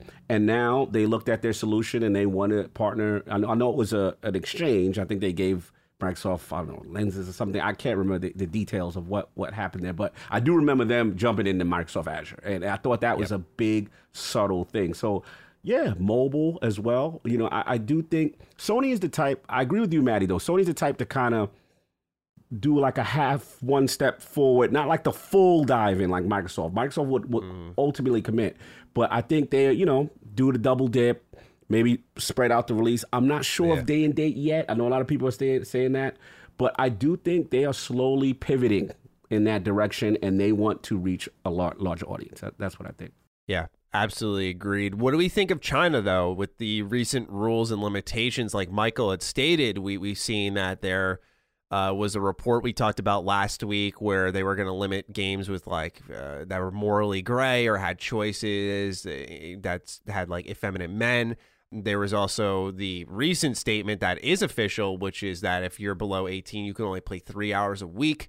So do you think that this impacts Microsoft's goal? Because, like it or not, there's a huge population in China, and they would need to tap into that to some extent to reach that goal of tens of millions, hundreds of millions, like they've both been talking about. I mean, I'll jump in. I mean, I'm sorry, Ryan, if you were going to jump in, but yeah, I mean, it is interesting because China is a market, right? We can't deny the impact. I believe consoles, just now getting there and stuff like that. But when you hear about these comments and the restrictions and things of that nature from what type of game, I just look at it and put it like this: like a game like Mass Effect would never exist in China. You know what I'm saying? To be honest, you know what I'm saying? Mm-hmm. As far as same-sex relationships, as far as choice, moral choices, things of that nature. So that's a fine line that game companies are going to have to play when you're trying to penetrate that market. And yeah, I don't know. I don't know. The question to your question, I'm not sure if they can do it without. Maybe the metrics show they can. I'm not sure. That's the part I'm unsure of. But what do you think, Ryan? Well, first, I have to apologize to you guys. I've got to give you about a 10-minute warning here because we're recording in the middle of the workday, so I've snuck out for this. But yeah, I mean, it's a great question. I'll be honest. I don't pretend to have the answer to this one. I don't even want to try and BS it. I mean, obviously, I definitely know that China's a massive market. Of course it is. But I will say that, I mean, the North American market's strong. Europe is extremely strong. The South American market has been booming in the gaming space. I mean, it's probably one of the biggest markets for Microsoft now. Maybe, I don't know if it's bigger than Europe because, famously, PlayStation's always dominated Europe and Xbox hasn't. But I know there's a massive community of Xbox gamers in South and Central America. So, I don't know. I don't know how much of China would, if you can factor that out and still achieve those goals. But if you're a game company, you obviously, you don't have a lot of control there. So, and they know that they need to achieve their goals by means that they can control. So, yeah, we'll see what happens. But more gaming is good. Period. Absolutely, no doubt. Yeah, man. I mean, if you want, Maddie, if I was going to ask, because I know Ryan's time is limited, if you don't mind, if maybe we could get the undead last kind of topic, because that's his story. That. My man. And then we'll see Ryan, and then because there's still a lot of stuff to talk about. We'll 100% do that. Yeah, this is your write-up, so if you want to go ahead and read that, because, it's all you, man. Shout out to Cog, just quick backstory, because my arm is extremely sore today, and I literally can't type, so I was just like, hey, can you do this? So shout out to him for doing this. He added this into our news story, so go for it, Cog. Yeah, I'm just going to scroll down a little bit. Apologies. No, you're good. Yeah, so again, breaking news from the legend himself, Ryan McCaffrey, kind of broken on IGN. Yeah, State of Decay founder Jeff Strange starts a new studio, Possibility Space. So it's kind of a work-from-home developer, big ambitious goals. So Jeff Strange, the founder of State of Decay, he previously worked at ArenaNet. He is now going to be starting a studio based in New Orleans, Possibility Space. Studio will be a distributed team, meaning employees can work from anywhere. Team aims to create a AAA game. Then it goes on actually to talk about how is referring his time at Microsoft, and then he said that if you look at the way that Microsoft manages their studios they've acquired over the past 5 years versus 10 years ago, there's a profound difference. He said they do a good job of acknowledging the diversity of cultures and strengths and not weaknesses. So he's pretty much given props there. And then he goes on to, this team that's acquired is it's an all-star team of talent. You've got Jane Ng from Campo Stanto Valve, Austin Walker, Waypoint Media, Liz England, Ubisoft, Brandon Dillon, Oculus, my boy Richard Fogey, who was previously at Undead Labs, who I know very well. Erica, this is just a great talent. And so basically he was saying that some will work out of New Orleans, but most will not. He said the pandemic accelerated a lot of trends that are already in place. The fact that it is completely possible to work wherever you want and live wherever you want to live. I do think that most developers like that kind of freedom. Most game studios have shown during the pandemic that you continue to develop great games in a distributed fashion. For me, the opportunity is here. Let's lean into a fully distributed studio. It's about your culture. Let's embrace it and have access to a global talent pool. So Ryan, yeah, this was your article. You kind of broke it on IGN. This is huge news. What do you think about this? And then also, the second part of this question I have for you is, what do we think about the future of Undead Labs after this? So I wanted to two-part it with you before you go. Yeah, no, I had a chance to talk to Jeff for about half an hour last week ahead of this, and yeah, this is an accomplished guy. I mean, prior, you mentioned ArenaNet. Of course, he's founded Undead Labs, which has made so far 2 State of Decay games. Before that, he was the original lead programmer on World of Warcraft way back. So it's a guy who's done some stuff in the business, and I really enjoy talking to him. He's one of the more genuine people, particularly at his level, that I have the pleasure of speaking with from time to time. And yeah, I mean, I'm excited to see what they do. He's saying all the right things as far as, I brought up sort of his response. He wrote an open letter that IGN published in response to the horrific accusations and situation at Blizzard with the lawsuit there from the state of California. And he basically, he openly called for unionization and said, hey, and then I said, hey, last week, and I said, hey, it's been a month or two since you published that. What do you think? What now? And he said, well, my goal there was for somebody at the studio head level, I want to help kind of defang the scary idea of unionization, defang it not for developers, but for studio heads and publishers, the people at the top that would be faced with the union. Right. So he's embracing diversity. He's embracing employee health and wellness, saying all the right stuff, and I wish him the best. Certainly, I mean, he said are you guys going to be making a big game, a small game? And he said, well, we have big ambitious goals and the resources to achieve those goals. So, I don't know if he's signed with somebody and they're not saying yet, publisher wise or what, but it's another new creative group that'll be in an area of the country where, New Orleans, I mean, even though they're distributed, but they don't, like New Orleans, you don't think of New Orleans as a game development hotbed the way you do, sure, Seattle or Austin or San Francisco or Los Angeles. So, let's start getting some, and he made a big point during our conversation of wanting to do a lot of mentorship and bringing in, people from the South and that sort of greater community and give them opportunity in the game space. So I love it. I'm looking forward to see what they do in the next few years. And as for State of Decay, I mean, he told me, he said he's very proud of what they did there. They did something that I would agree with him when he said that nobody had really done before, which is a zombie game kind of built on systems and role playing, not just a shooter or a hack and slash kind of game. And he said, yeah, it was for him and his wife are both from the South, and their parents kind of needed them closer. So he there was a family motivation for him and his wife to go, and because of course Undead Labs is in Seattle. Yep. And he also said, it's 10 years. He was ready for a little creative renewal as well. He made, he certainly wasn't speaking ill of State of Decay 3. He says there's a lot of fresh talent in there that he thinks is going to bring State of Decay 3, to the place it needs to be, which is, that higher polish version of the game that, we've seen 2 great kind of rough sketches of that now, hopefully with Microsoft's full backing, they'll be able to really deliver on the full potential of that IP. So yeah, it's a good thing. I mean, it's a healthy tree that has its fruit is bearing new seeds and hopefully will grow into awesome new trees that also bear fruit later and just end up giving us more great games to play. But Ryan, absolutely, we know how the internet works. That's not how the internet works, right? They're gonna say that's how real life works, though. That's the thing. Know, it doesn't matter what real the life. I know, but you're talking with common sense. I gotta play in to what the internet's gonna say. They're gonna say, how is the studio head of Undead Labs? What did Microsoft do that he couldn't stay? That he couldn't fulfill his dream? That's what they're gonna say, right? If you're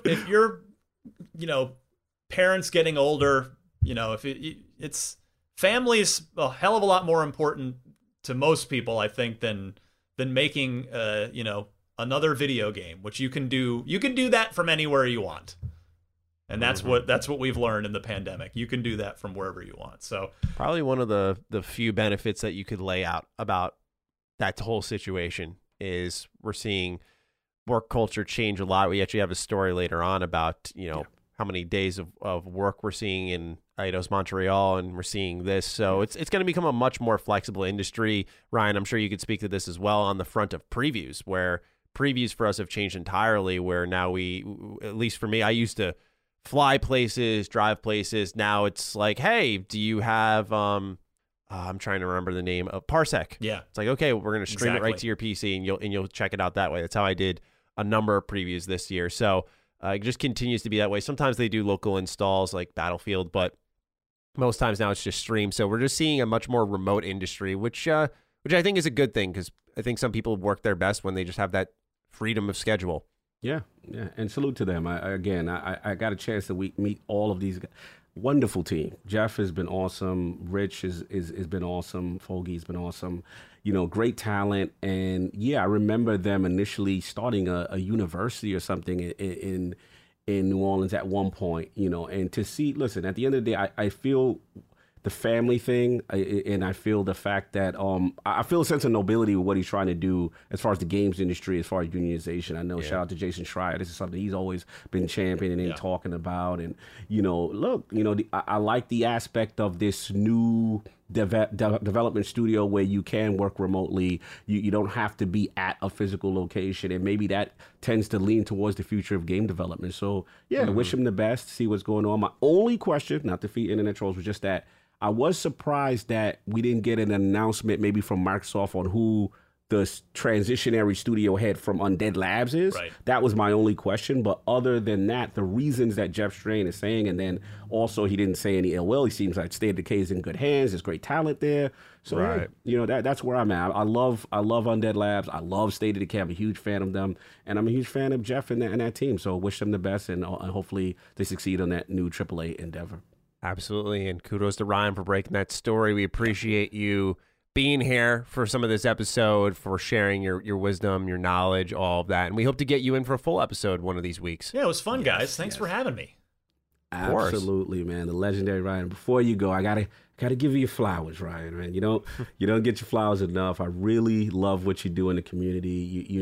As far as I'm concerned, You're on the Mount Rushmore for my podcast hosts, and I had to tell you that, you and Colin are up there. And one thing I like about what you do also for content creators of color, you always championing that stuff. And just an honor to always podcast with you. And thank you. I mean, obviously, Maddie gave me this great opportunity to work with him at Defining Duke, but it was cool to see your co-sign, and it really resonated with me. And I want to thank you personally. And always a pleasure here. And you still have, in my opinion, one of the greatest interviews of all time. Generational Xbox One, Seamus Blackley, Peter Moore. Oh, that's a Phil good one. Smith. That is the GOAT Xbox interview, in my opinion, of all time. Gotta give it your flowers. The legendary. Now he's a Duke. He's Duke. Ryan McCaffrey. Indeed.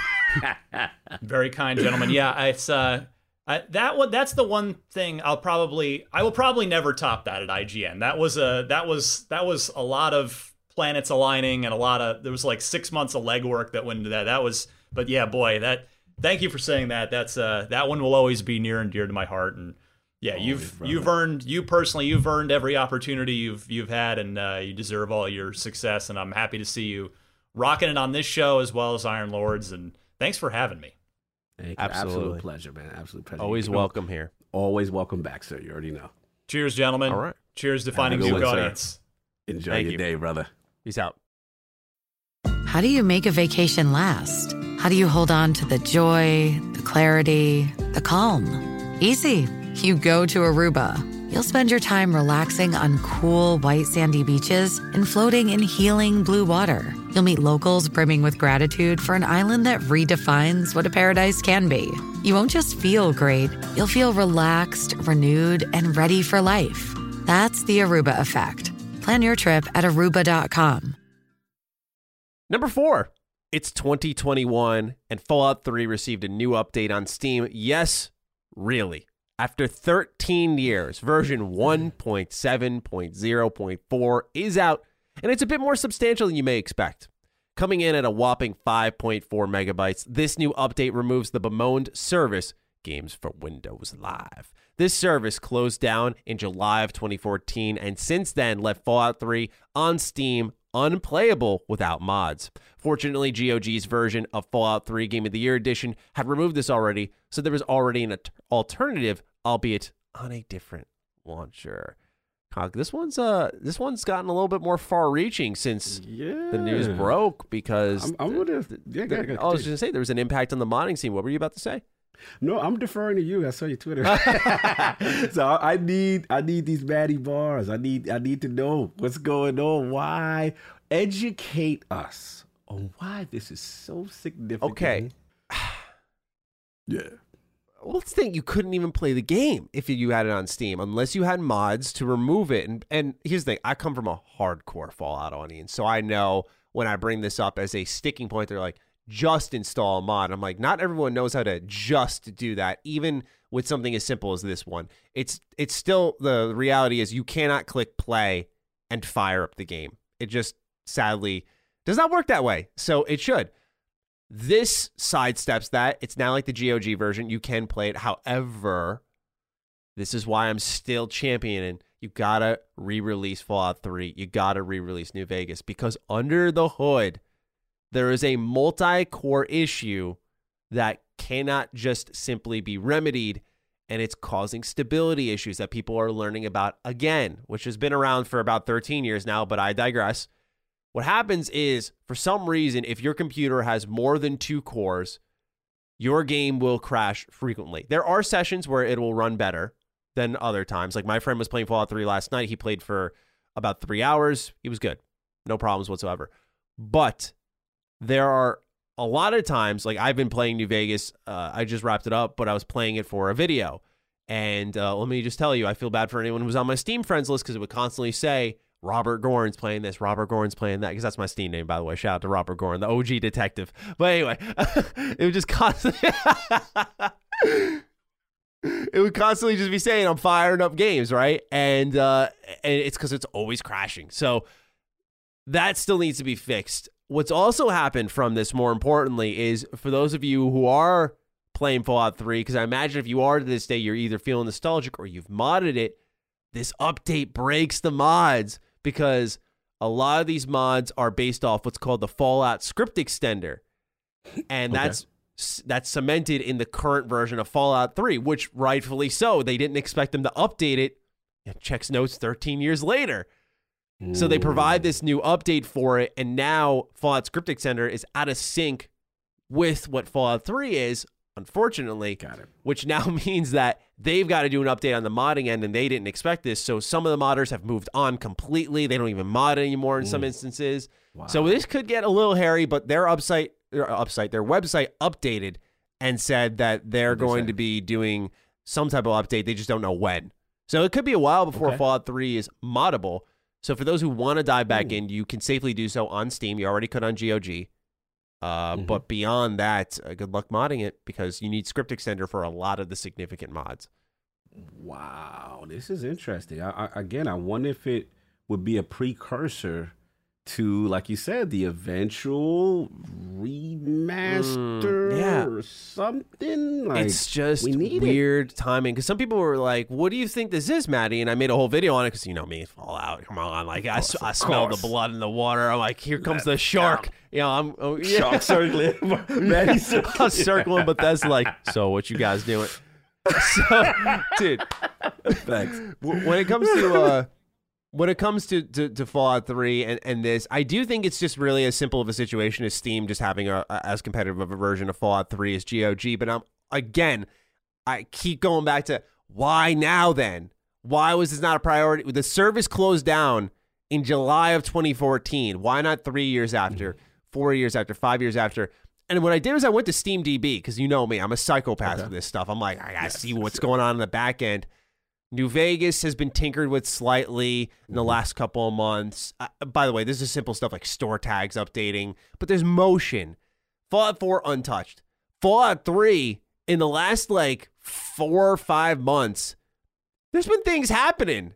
They've been going in, setting up new branches. I'm like, what are you guys doing? Why now? It was over. Most of this work came, if SteamDB is to be fully trusted, which I think right now is really the only thing we can go off of in terms of seeing what was happening on the back end. Right. They were working on this for a good month or so. Okay.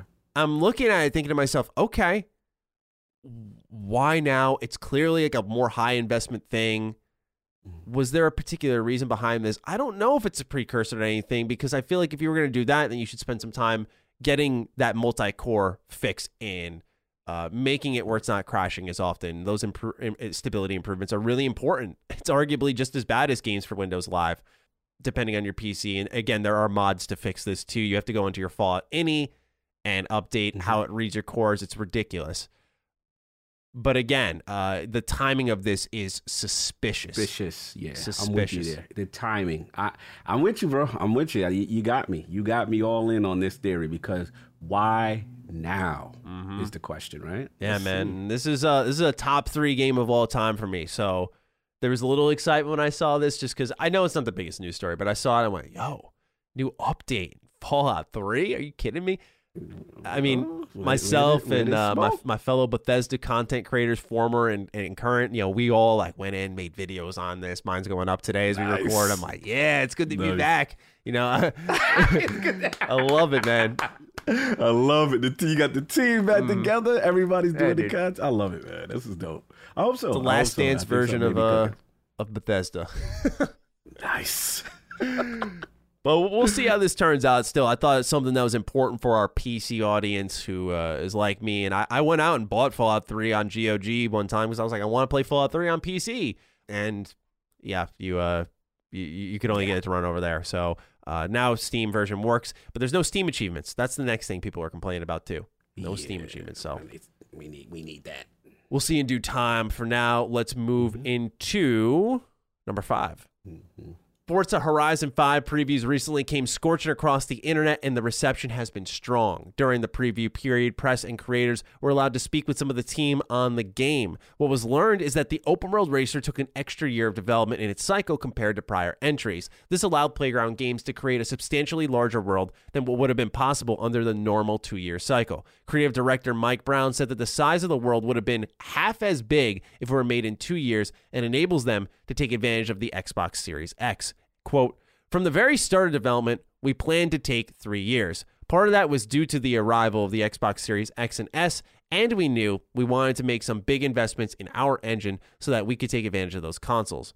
Kind of investments that would have probably been possible in 2 years, but that would have pushed out a ton of other things that we wanted to do. In the terms of the world design, probably would have been half the size. Art director Don Arcetta added, quote, we probably would have had half as big of a world, but also less biomes along with that, and less diversity and variety, end quote.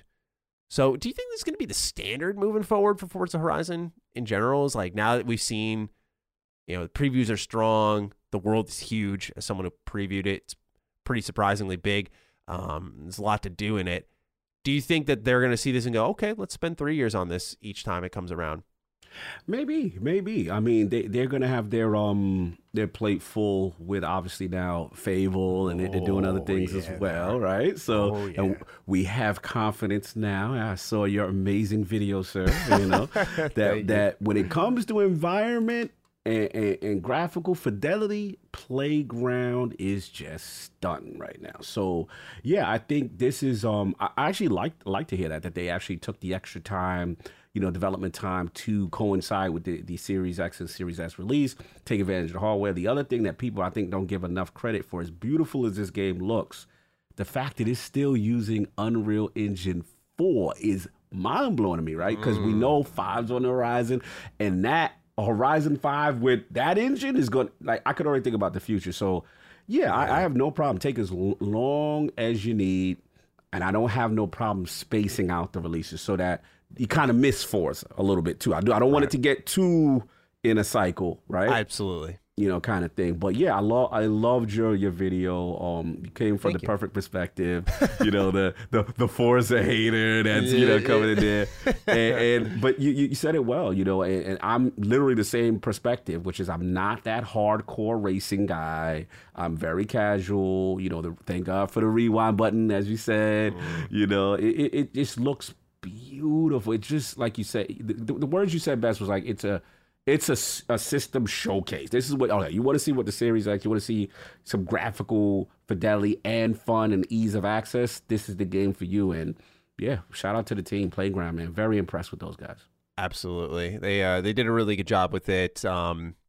It's just impressive how good it looks. I'm usually not wowed graphically. Usually it's the art style that sticks out to me. I like the colorful, like the pixel art. But this, man, oh my gosh, it is a looker. Again, it's going to be a showcase game. We had a write-in on Defining Duke a number of weeks ago about keeping Microsoft Flight Sim installed just to show it off. Yeah. It's going to be a game that person and many others are going to want to keep on the hard drive as a showcase game because it is beautiful. It can really show how incredible these games can end up looking. And you made a great point with Unreal Engine 4. I never even considered that with the future of that series. And, they're kind of sitting – it's kind of like Assassin's Creed where, they sit on certain historical periods that people have wanted them to touch on for a while. And they're like, yeah, we'll do that eventually. Like it's their ace in the hole. You got Unreal Engine 5 on the way alongside like something like a Japan setting or like that. Oh my God, man. If they just synchronize those, the hype for that game, I would be hyped. And I'm not a racing guy, even after Forza Horizon 5 preview. I like it. It's good. I'm going to play it, but like I'm not hyped for it by any means. I'm not going to fool myself there. Yeah. But man, they said Japan. Oh my gosh. Some Tokyo Drift style. I mean, you know what I mean? With the night and it's a gold mine. We all know it. We all know. Unreal Engine 5, man. Yeah. People going to throw money at the screen on that one. Yeah. So, I agree. Sure. Fingers crossed they one day do that because I think that would be perfect. Yes. Perfect. Agreed. All right. This is number 6. The celebrations for 20 years of play with Xbox has begun. The team got things kickstarted last week with 2 new pieces of hardware. First, a new Xbox Series X controller inspired by the original Xbox debug kit. It launches November 15th for $70. On top of that is a new rendition of the Xbox stereo headset, which was revealed earlier this year. This will also be going for $70 on November 15th. Frog writes in, "Hey Dukes, with Microsoft's unveiling of their 20th anniversary controller and headset, I was wondering what both of your favorite limited edition or uniquely designed items were. This would be custom controllers, consoles, etc. Personally, I think Nintendo have always done a great job in that regard with the Animal Crossing Switch and the Link Between Worlds 3DS being a standout for me. Thank you, and I hope you both have a failed to get your console ordered kind of day." That's foul. That hits a little close to home for some of us out there. Shout out to Frog. Yeah, man. I think I said it before. For me, the Xbox One S Crimson Red Gears console. I just love that thing. You press that button, it made that sound. When you power it up, you made that screeching sound, you powered it off. It's just a beautiful looking console. It really, man, I love that thing. I love that thing. Yeah, what about you? R2-D2 360. Oh my gosh, man. I still got that set up because sometimes I just like to turn it on. I'm thinking to myself, this is so fucking cool. When I was in high school, it was the dream console to have. I could never get it, didn't have the money for it. When I was able to afford it, I went, it's a little impulsive, but bye. Thank you. There you go. I purchased it, came with the C3PO controller. There's just so many little details in that console. It's one of my favorites. I also love a little bit of a throwback here. I like the Pikachu Nintendo 64. Okay, yes. Remember that, yes. I do like that one quite a bit. It just, when you see someone who has, like, whether it be in a video or you see it online, someone who has a clean version of that, oh, dude, that thing pops. It looks so nice. It's not right. I feel that. Sleek. Yeah, nice. Nintendo, I don't like Nintendo, but they have had a strong grip for many years, like with their limited Game Boys, Game Boy Advances, Nintendo, any of their consoles, their Joy-Cons. Like I don't like Skyward Sword. I haven't played enough of it really, so I shouldn't say I don't like it. I have no interest in it rather. But even those Joy-Cons I looked at and went, those are so nice. Like whoever's been doing this for the last 2 decades, like I hope they're getting paid well. They're doing a good job. They got a knack for it. They got a knack for it. Absolutely. Completely agree, Nintendo. Yeah. So with that, what do you think of what Xbox is doing? We got the anniversary stuff celebrating. It's starting now. Yes. We're a month out, Cog, as we record this. And I don't know. I feel like there's got to be more on the way, right? Certainly, if you're getting some of these little things out of the way, like use your little controller, little headset, there's got to be more beyond this. Yeah, this the warm up. This the warm up, man. they ready. Like they're gonna hit us. In my opinion, they're gonna hit us. They're doing something that I get the vibe. Big plans. This is historic. Like think about 20 years of Xbox. If the controllers are coming now. I firmly believe big announcements or also diving into that history, diving into that, I think you're onto something with the back compat or FPS boost announcements. Let's celebrate the history. Let's get some classic stuff that you've been waiting for or wanted to know about and give them a last little push of, 15, 20 game list. You know how they do. Yeah. Like one last push to really celebrate because it makes sense. It's on timing. It's on brand. Why not, right? So I'm with you there. I think we're gonna get some big announcements. Yeah, and I'm looking now. It's on a Monday. Xbox loves their Mondays, man. Oh, for sure. They love their Mondays. Times out well for Duke that week as well. Yes, we get all that news our way. It's really good to hear for us. But beyond that, man, I just there's got to be more. I don't know what it is. Some people are like, studio acquisition. I'm like, I don't know if that's the time. I feel like if you're going to celebrate your history, I feel like back compat's the only way. Yeah, no, bro, and then you're on it. You had the amazing that hoodie, that Xbox classic joint. You know what I'm saying? The merch is leaning that way too. You gotta celebrate the OG. You gotta celebrate the OG. Like I wouldn't be surprised some form of a Duke comeback. By the way, we gotta Ryan called us out. We gotta get these Duke controllers. It has to happen. Yeah, we need to get on that. Maybe that's the thing. I thought if Xbox was going to celebrate in any way, you do your own Duke version, right? Ryan had the Hyperkin version of it, which is I think $50 on Amazon. But like Xbox should do their own official one. Just. It's funny. Yeah, it's funny you said that. I noticed the father of Xbox, the OG, was it Seamus Blackley? He's been tweeting a lot lately. Talking about some, historic stuff, what happened during that era. I think he apologized because he apologized to AMD just like a couple days ago. He's just like, we're so sorry. Those guys helped us with everything. And I think they went with was it NVIDIA, whoever they went with, the other chipset or whatever, and it was just interesting. He's like apologizing to the head of AMD. What's the chick now? I forgot her name. Something Sue, I believe her name is. I don't know. It's funny. So he's in this bag. I wouldn't be surprised. if some type of Duke thing or some type of classic throwback. Maybe Seamus is involved with something. Who knows? Imagine they announced like a Banjo remake. Like that's how they just like a classic renewed. I don't know, man. I don't want to create lofty expectations for our audience or anything, but I also think it's fair. Like Xbox has had their finger on the pulse for a while now. They've sort of been hitting for the most part since I'd say that bad gameplay showcase last year. I feel like they've been good at managing expectations. They've been doing a really good job at nailing it when they need to nail it. There are certain standouts, like I think Gamescom, where it's like that was just a really weird show. To me, it was the biggest standout was like, where's Halo? Why is it in Jeff Keighley's platform? Yeah, like. We can go on about that, which we did. But agreed. For the most part, I think they've done a really good job where I think it's fair to have a higher expectation of them and what they're going to provide us. And especially with the way that they're bringing out controllers and headsets now, it's like this is the pre-order stuff. Like get it now. Here, this is the window where people can actually hear about this thing because when the day comes, there will be much more to talk about than that. I agree. So we'll see what that is. For now, we move on to number 7. Square Enix-owned Eidos Montreal has made a very competitive move in the Canadian game development community, making it a much more appealing place to work at. Announced this past week was 4-day work weeks for both the Montreal and Sherbrooke studios. A blog from studio head David and Fossey provides further insight. Quote, "This initiative is another step towards the embodiment of the studio's values, building a healthy, creative, and sustainable work environment for our employees. The idea is not to condense the working hours into 4 days, but rather to review our ways of doing things and our quality time invested with the aim of working better." Eidos Montreal says that that both studios will be closed on Fridays in the next few weeks without changing the working conditions currently in place nor the salaries of employees, thus switching from a 40-hour work week to 32 hours. I thought this was significant because Montreal, big place for game development. And now Eidos Montreal is saying, you only got to work 4 days here, and we're about the quality of your work.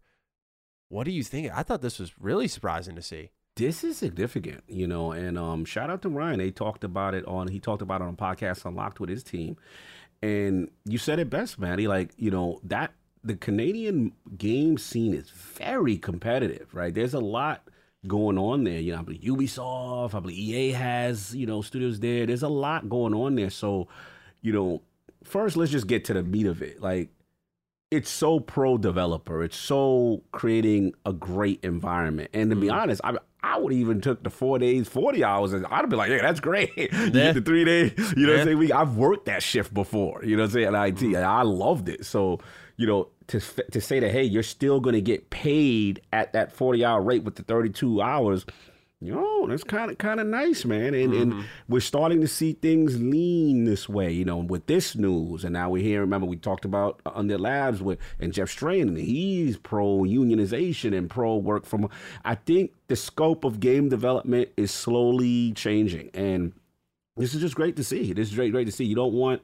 I'm not going to say that this is going to automatically eliminate crunch, but at the end of the day, these are the kind of steps we want to see the game industry take, and I'm always for this kind of stuff. But what's your thought process hearing, a 32-hour work week, them shift? Yeah, I mean, it sounds amazing. I do have to wonder. I'm gonna probably sound like an asshole here, but that's fine. Yeah, go for it. I do wonder from a standpoint of, number one, I'm kind of surprised that Square Enix, who effectively just shopped off Crystal Dynamics to Xbox, is letting a Western studio of theirs go ahead and do something like this. I don't get it. I don't know what's going on there. I don't get it. They just clearly either don't care or something like that.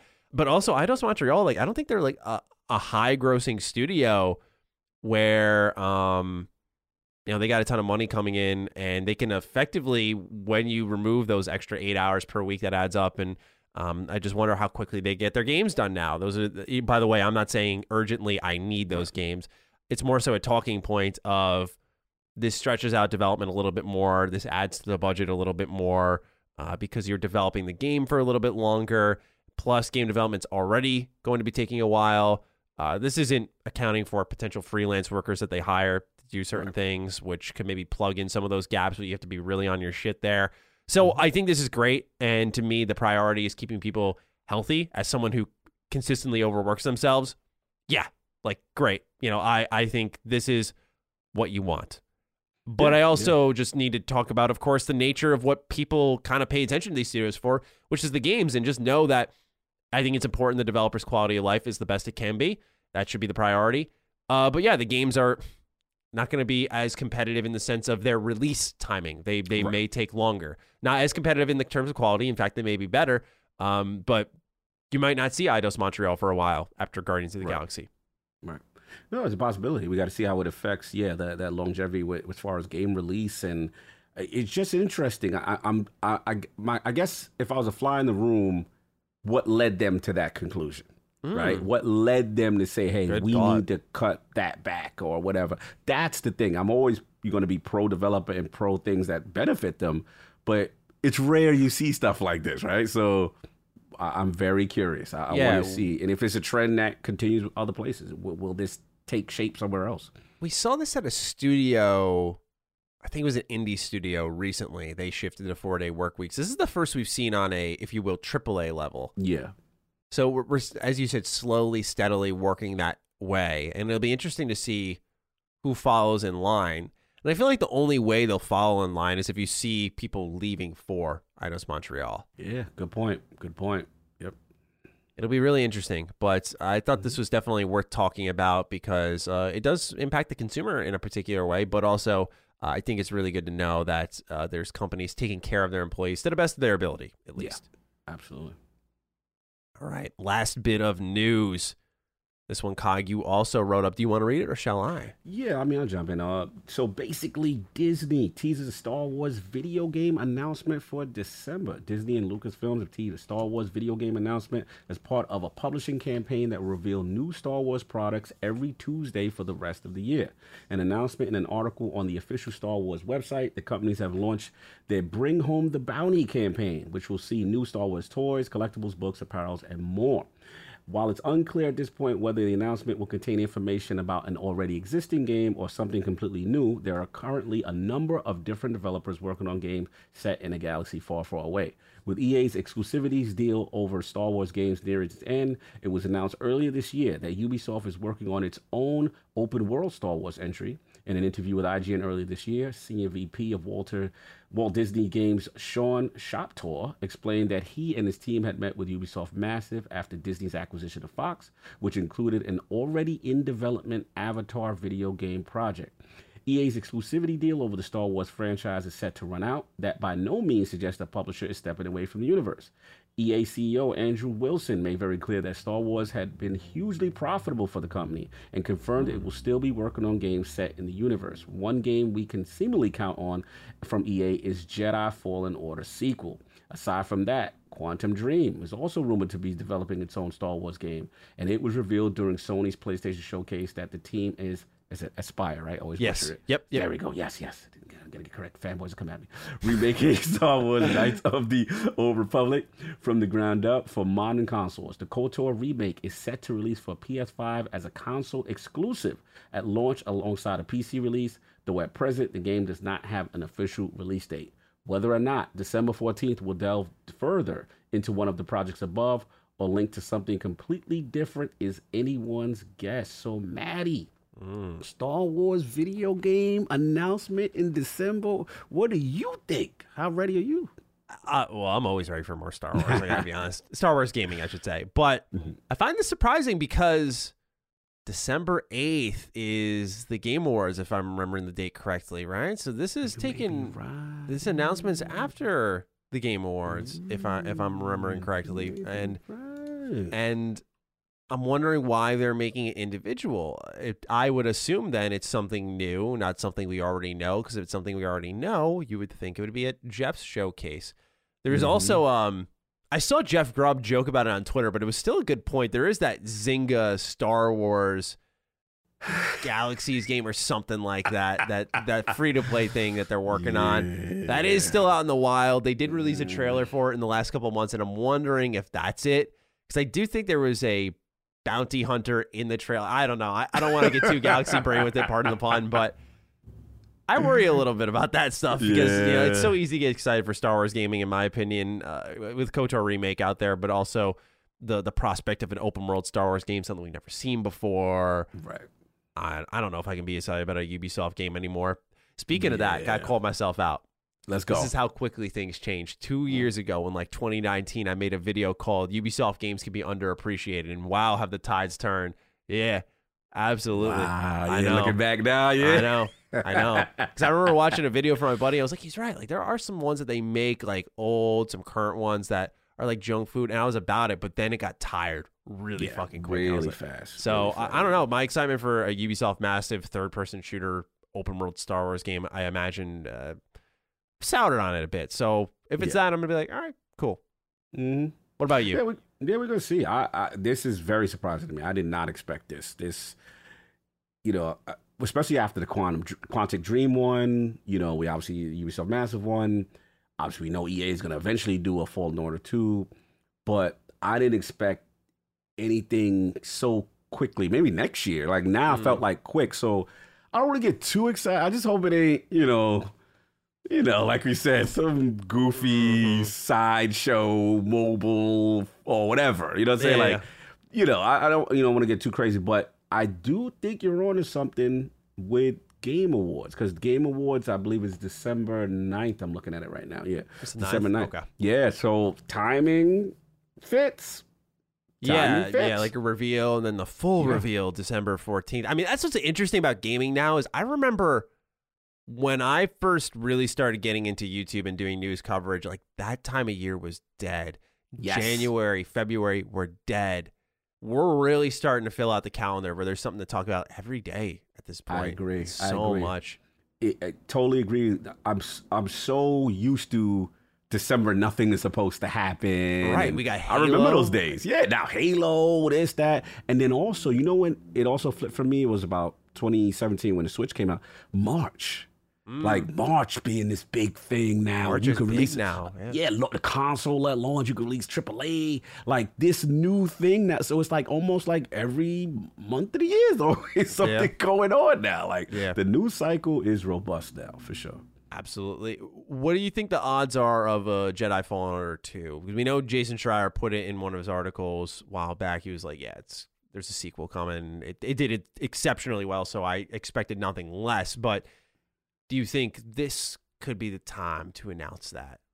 Let's do the timeline. When was 2019 it came out.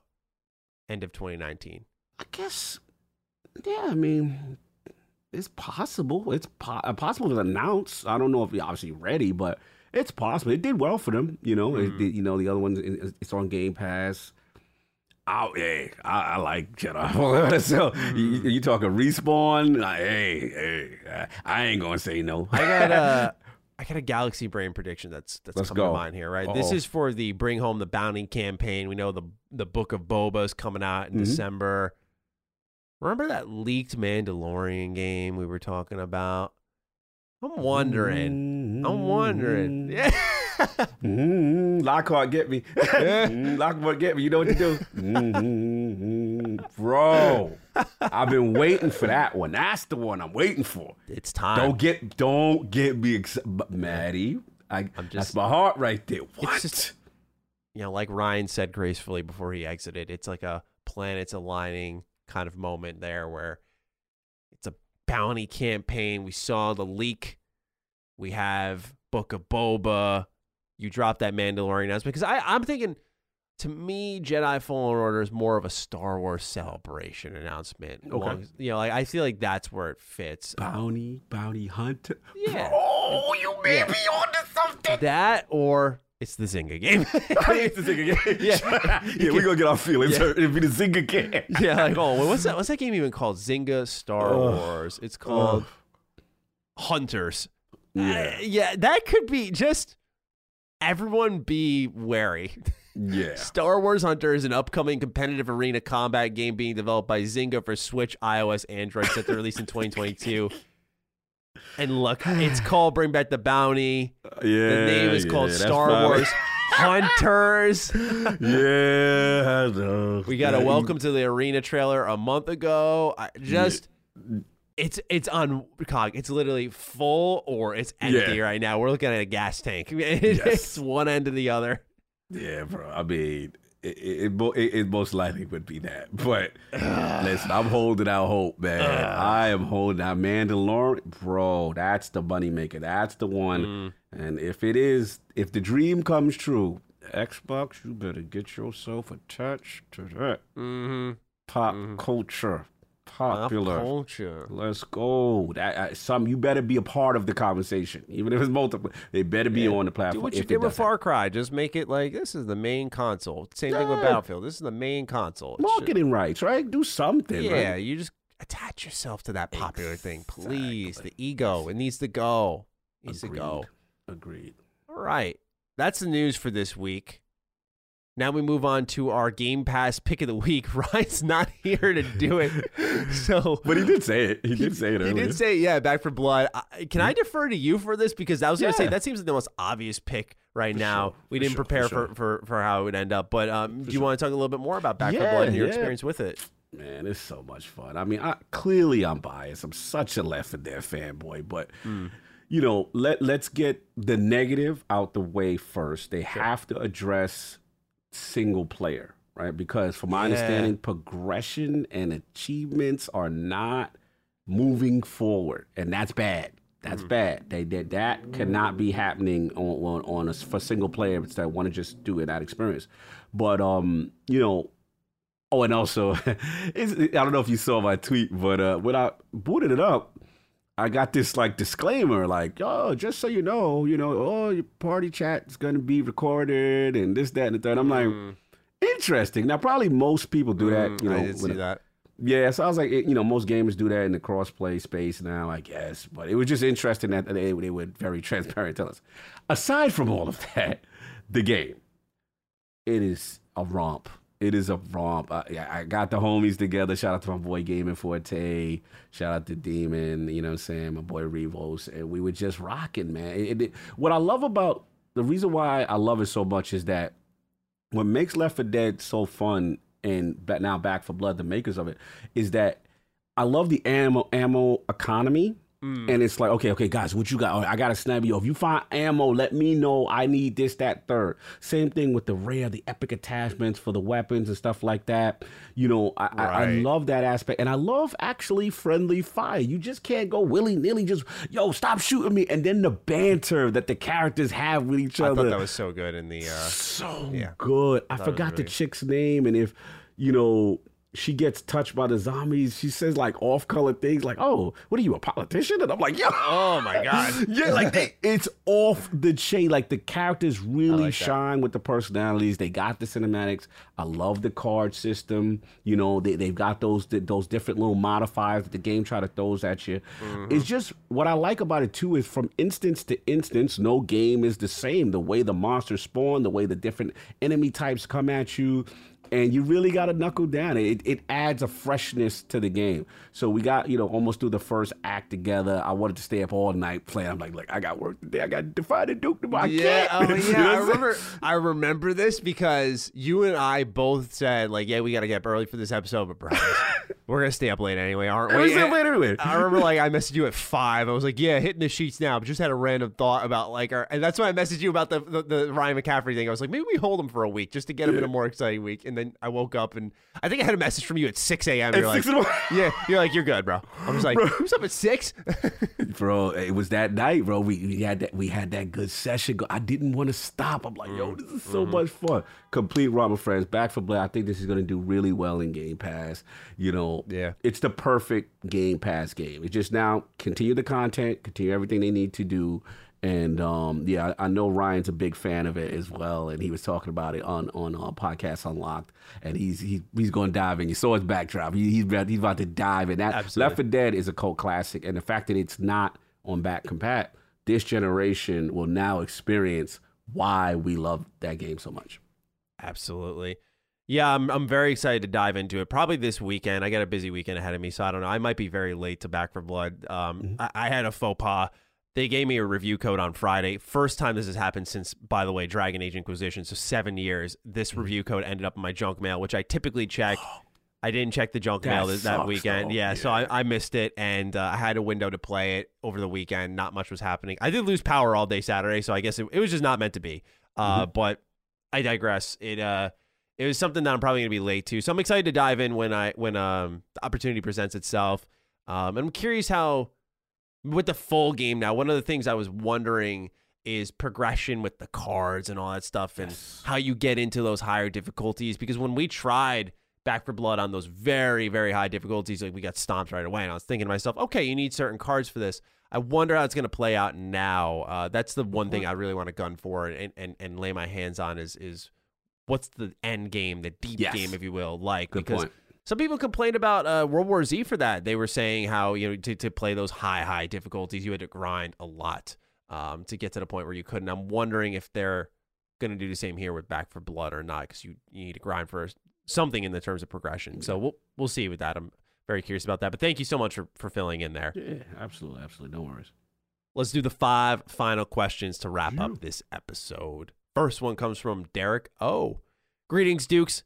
I just spent the weekend blasting through Metroid Dread and loved every second of it, but it got me thinking about how the Metroidvania genre doesn't get a lot of AAA love. Now that Ori is done, if Xbox were to take one of its IPs and give it the AAA Metroidvania treatment, which one do you think would translate best? Or do you think they just bring back ReCore? Good question, Derek. I was thinking about it. It's actually the no-brainer one. I was actually thinking about Halo. Really? Because let me tell you what. I've been playing a lot of Metroid Dread. I love it, right? And I look at, main character, Metroid. And I like, Sue, and, she's got the vibe. And here's the thing. Sure. I'm looking at all the abilities in Halo Infinite, and I'm like, grappling hook. You know what I'm saying? It's not like Master Chief. I see where your head's at.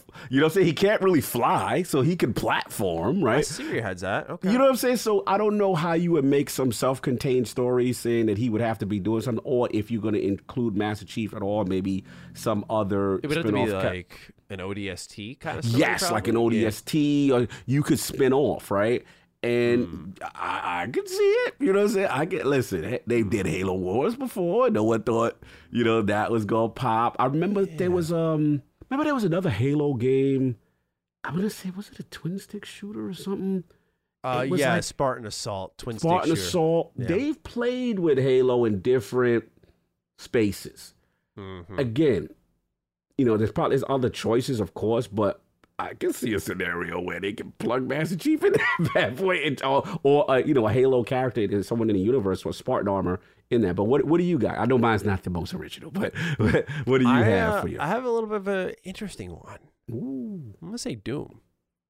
Okay. Yeah. I just feel like, again, this is about tool sets, and your thoughts on Halo sort of made me solidify that, because I was jumping around in my head a little bit when I read this, thinking like, what would I pick? And sometimes, by the way, full transparency with the audience, sometimes I really like the questions, and I'm like, I'm gonna get an answer. Like I'll think of it later, but I want to have that conversation. And your talk on Halo got me thinking, you know what? Doom's got a pretty cool tool set. Oh yeah. And the thought process of forcing that into a 2D plane and kind of taking like a Katana Zero approach to it, of like speed, very visceral combat.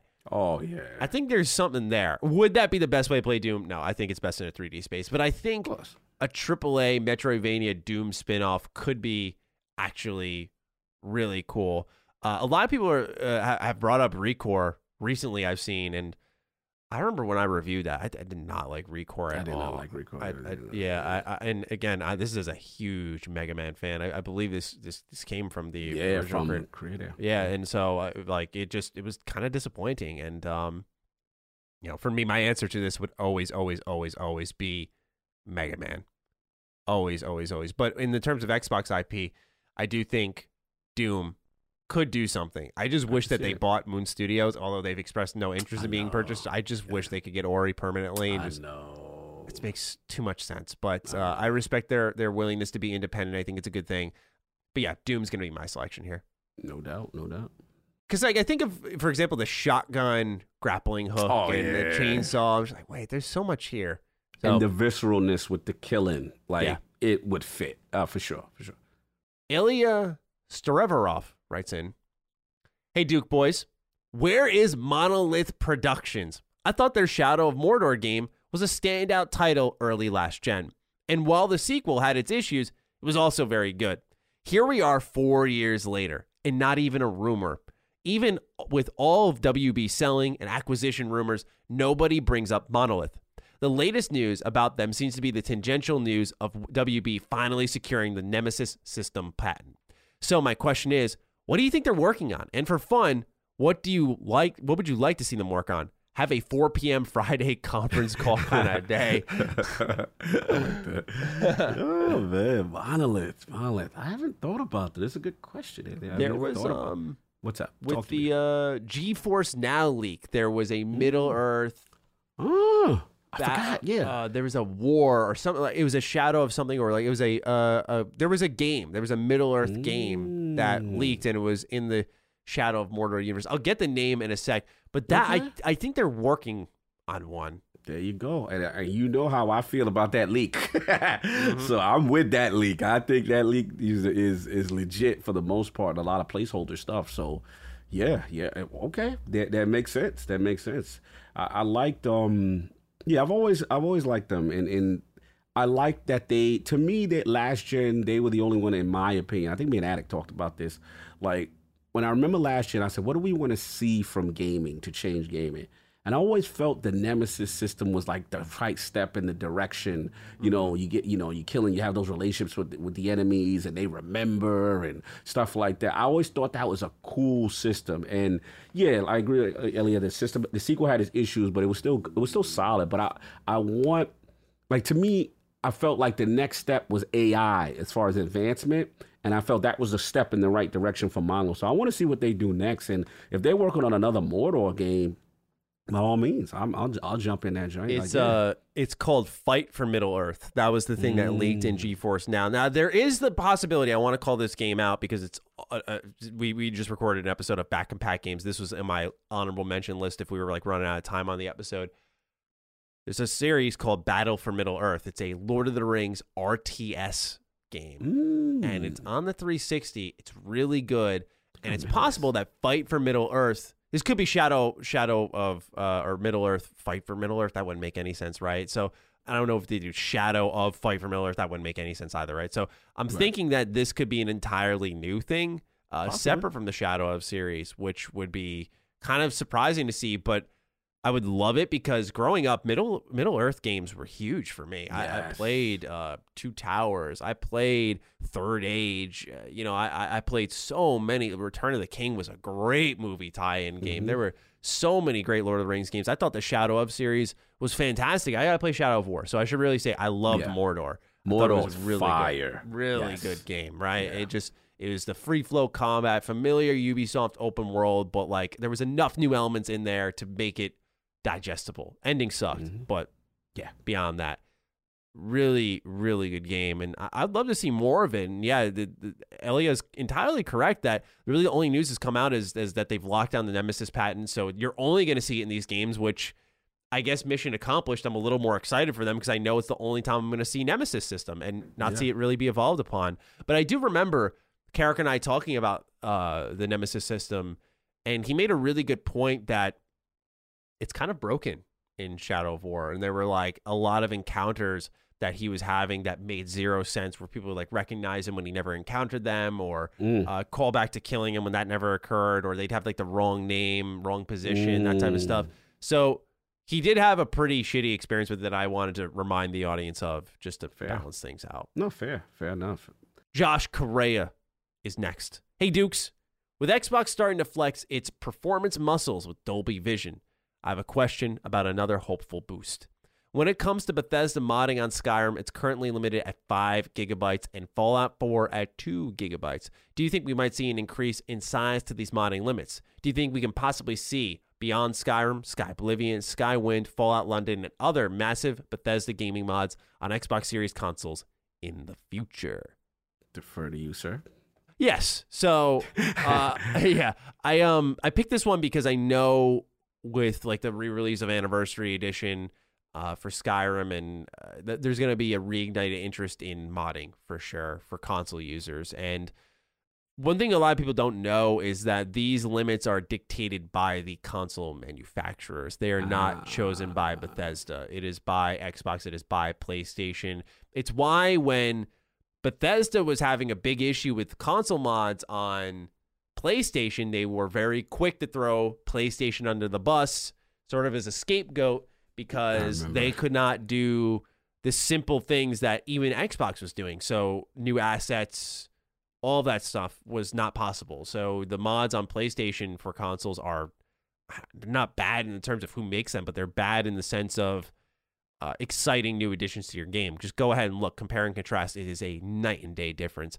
But the reason that they're limited is because of the console manufacturers. So it is possible we could see an increase in modding limits, but you have to remember that this is calling power from the console that's reserved for other things. So there's much more that gets impacted when you allow games to borrow more power, depending on how much you're loading in.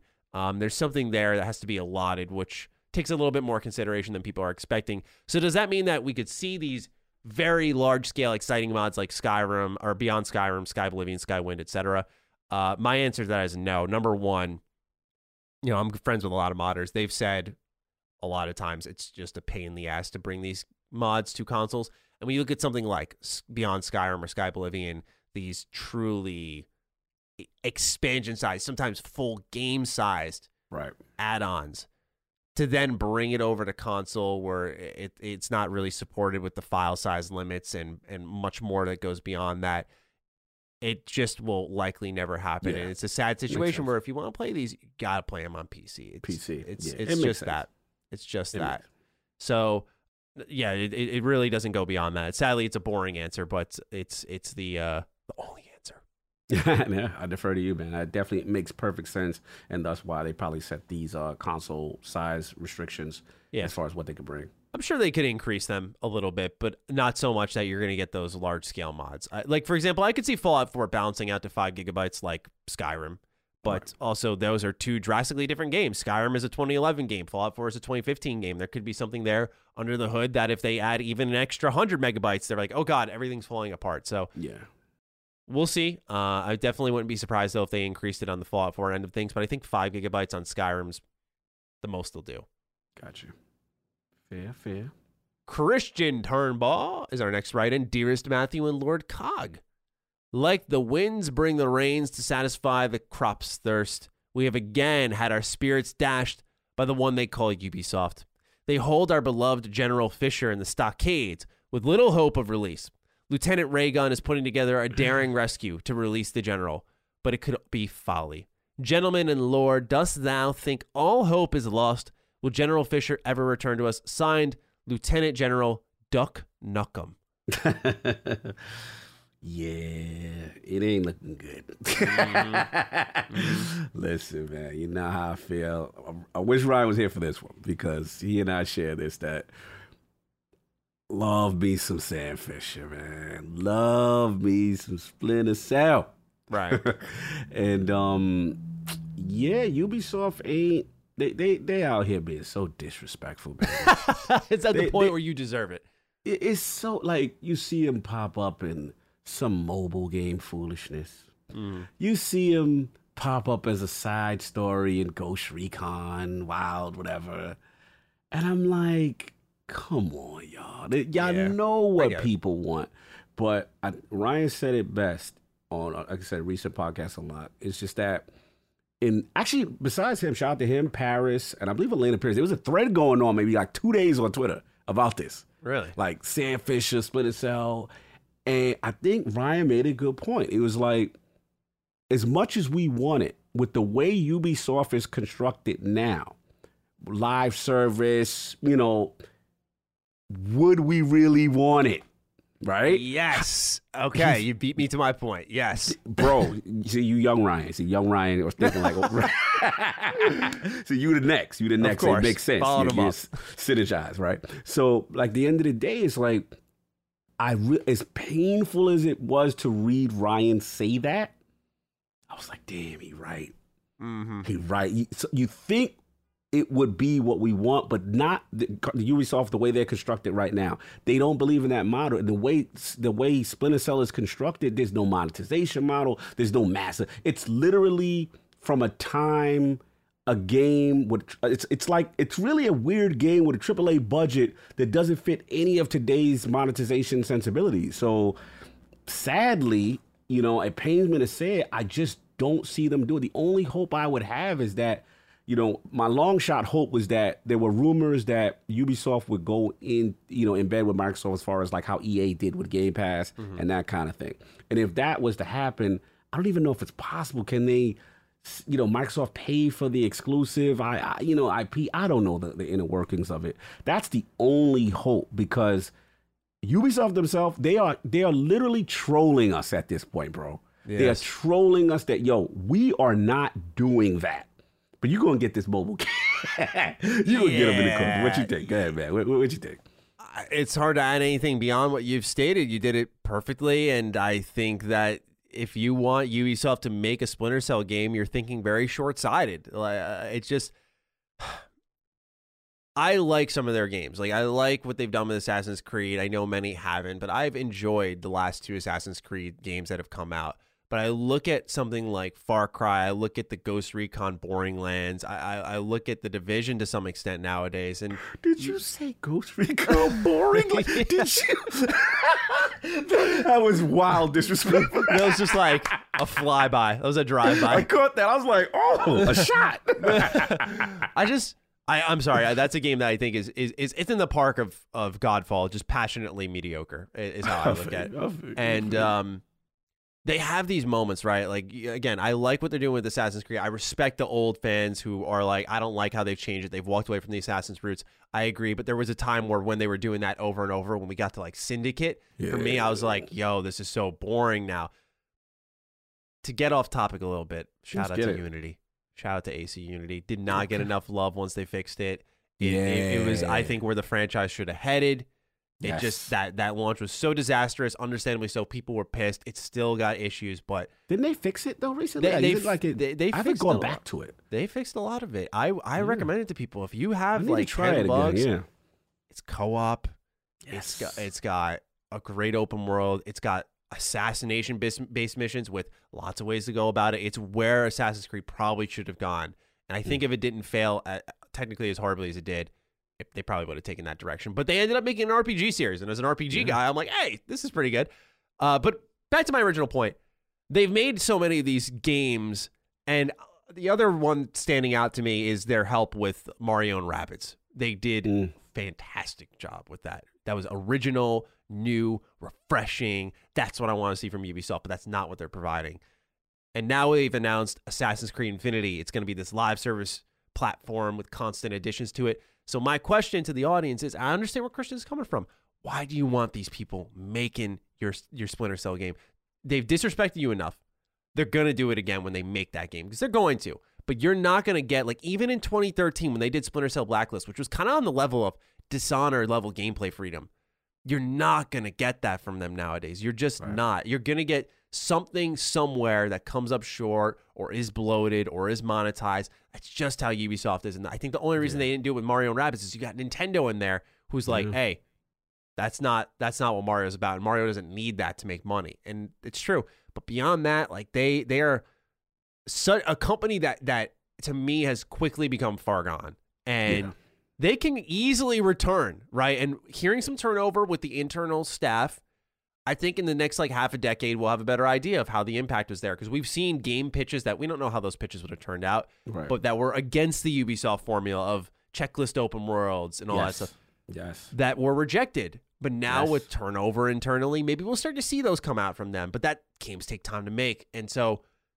that's me playing devil's advocate with myself. Right now, they need to earn that trust. Even something that, sorry, I'm rambling here, but even something that is new for them. I want to know if you agree with this. Have you played Immortals Phoenix Rising?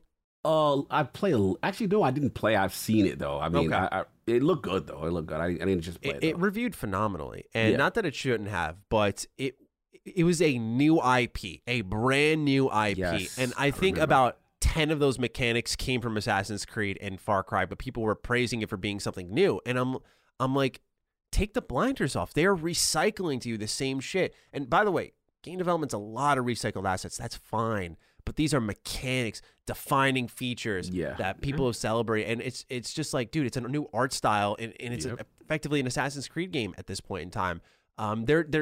That's my example of, look what they did to a new IP. It's not a bad game.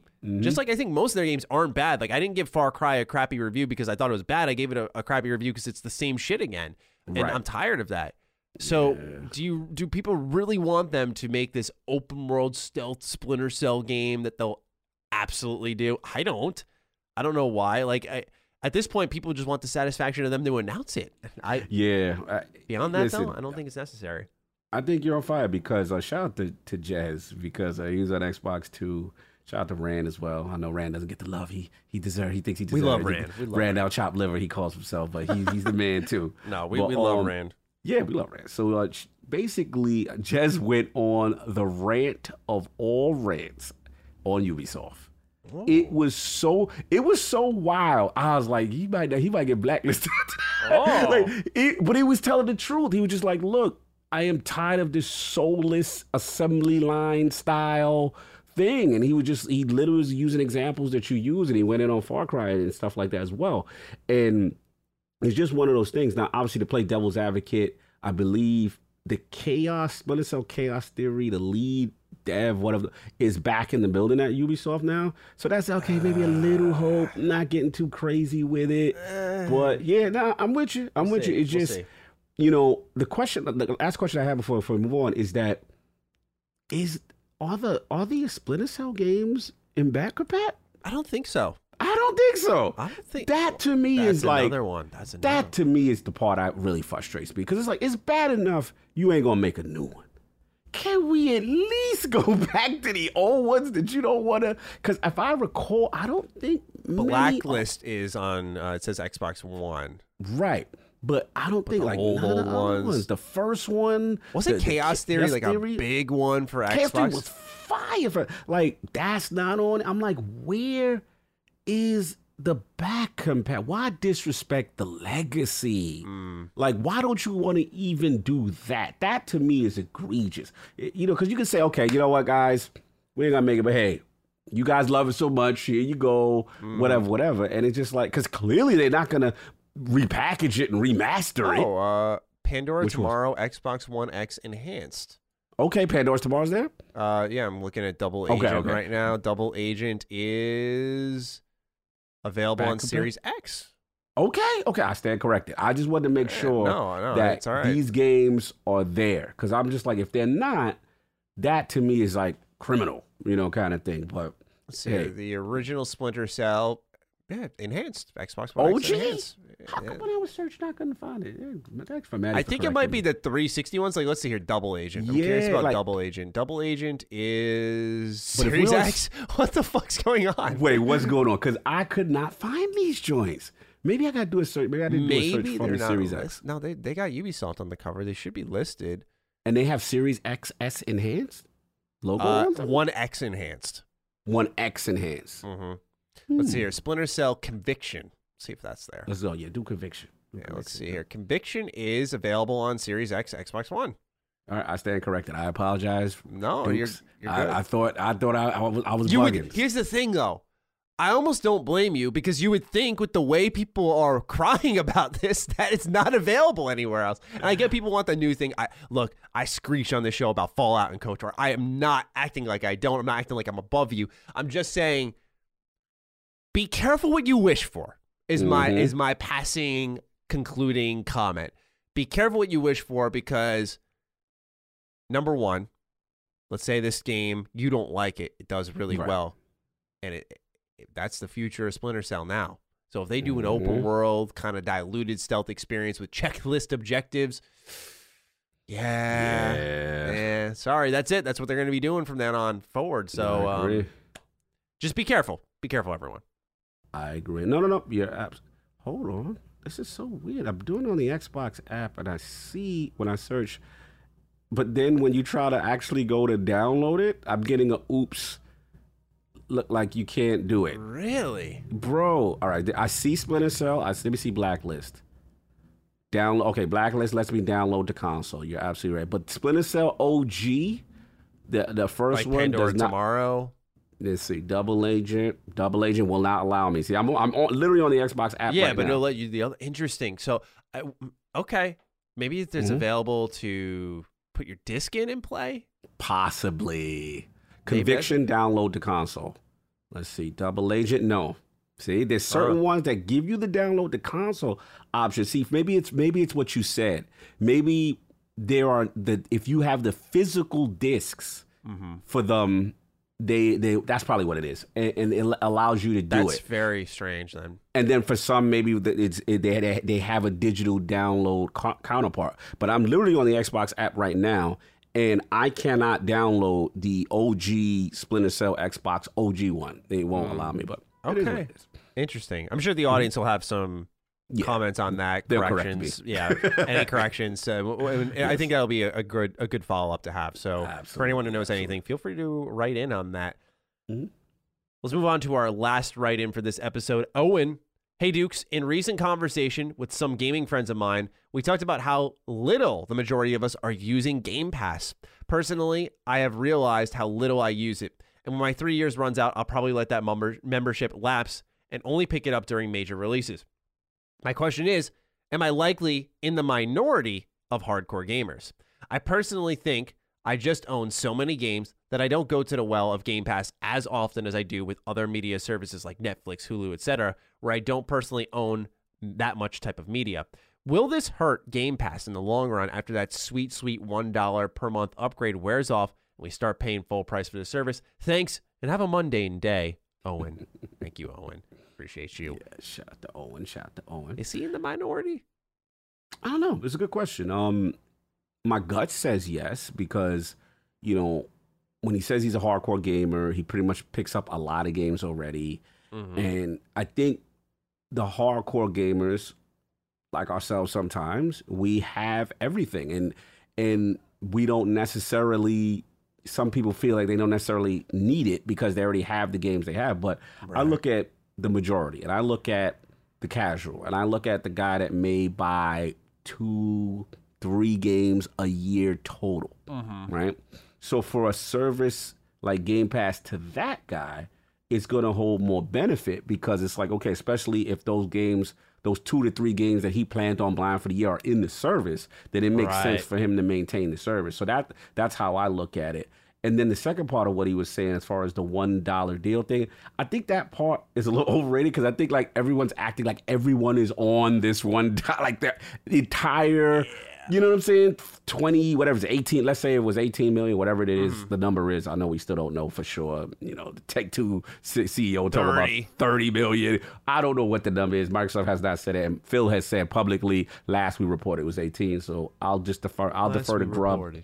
Yeah, that was the PR speak. They're probably ready to announce the number when they're ready. Back to that media training. Exactly. Shout out to the media training he was on. But we had Grubb on, and Grubb said he thinks it's in Jazz probably, maybe that 23 or whatever. But anyway, my point being is that I do not believe all of those millions are on the $1 plan. And I think that's a lot of things going on. I think that is like a deal to get people in, 3 to 6 months or whatever it is. Right. But I do feel a lot of people are not, that's not the majority. That's just my feeling. I don't have the data. I'm just telling you what I'm speculating.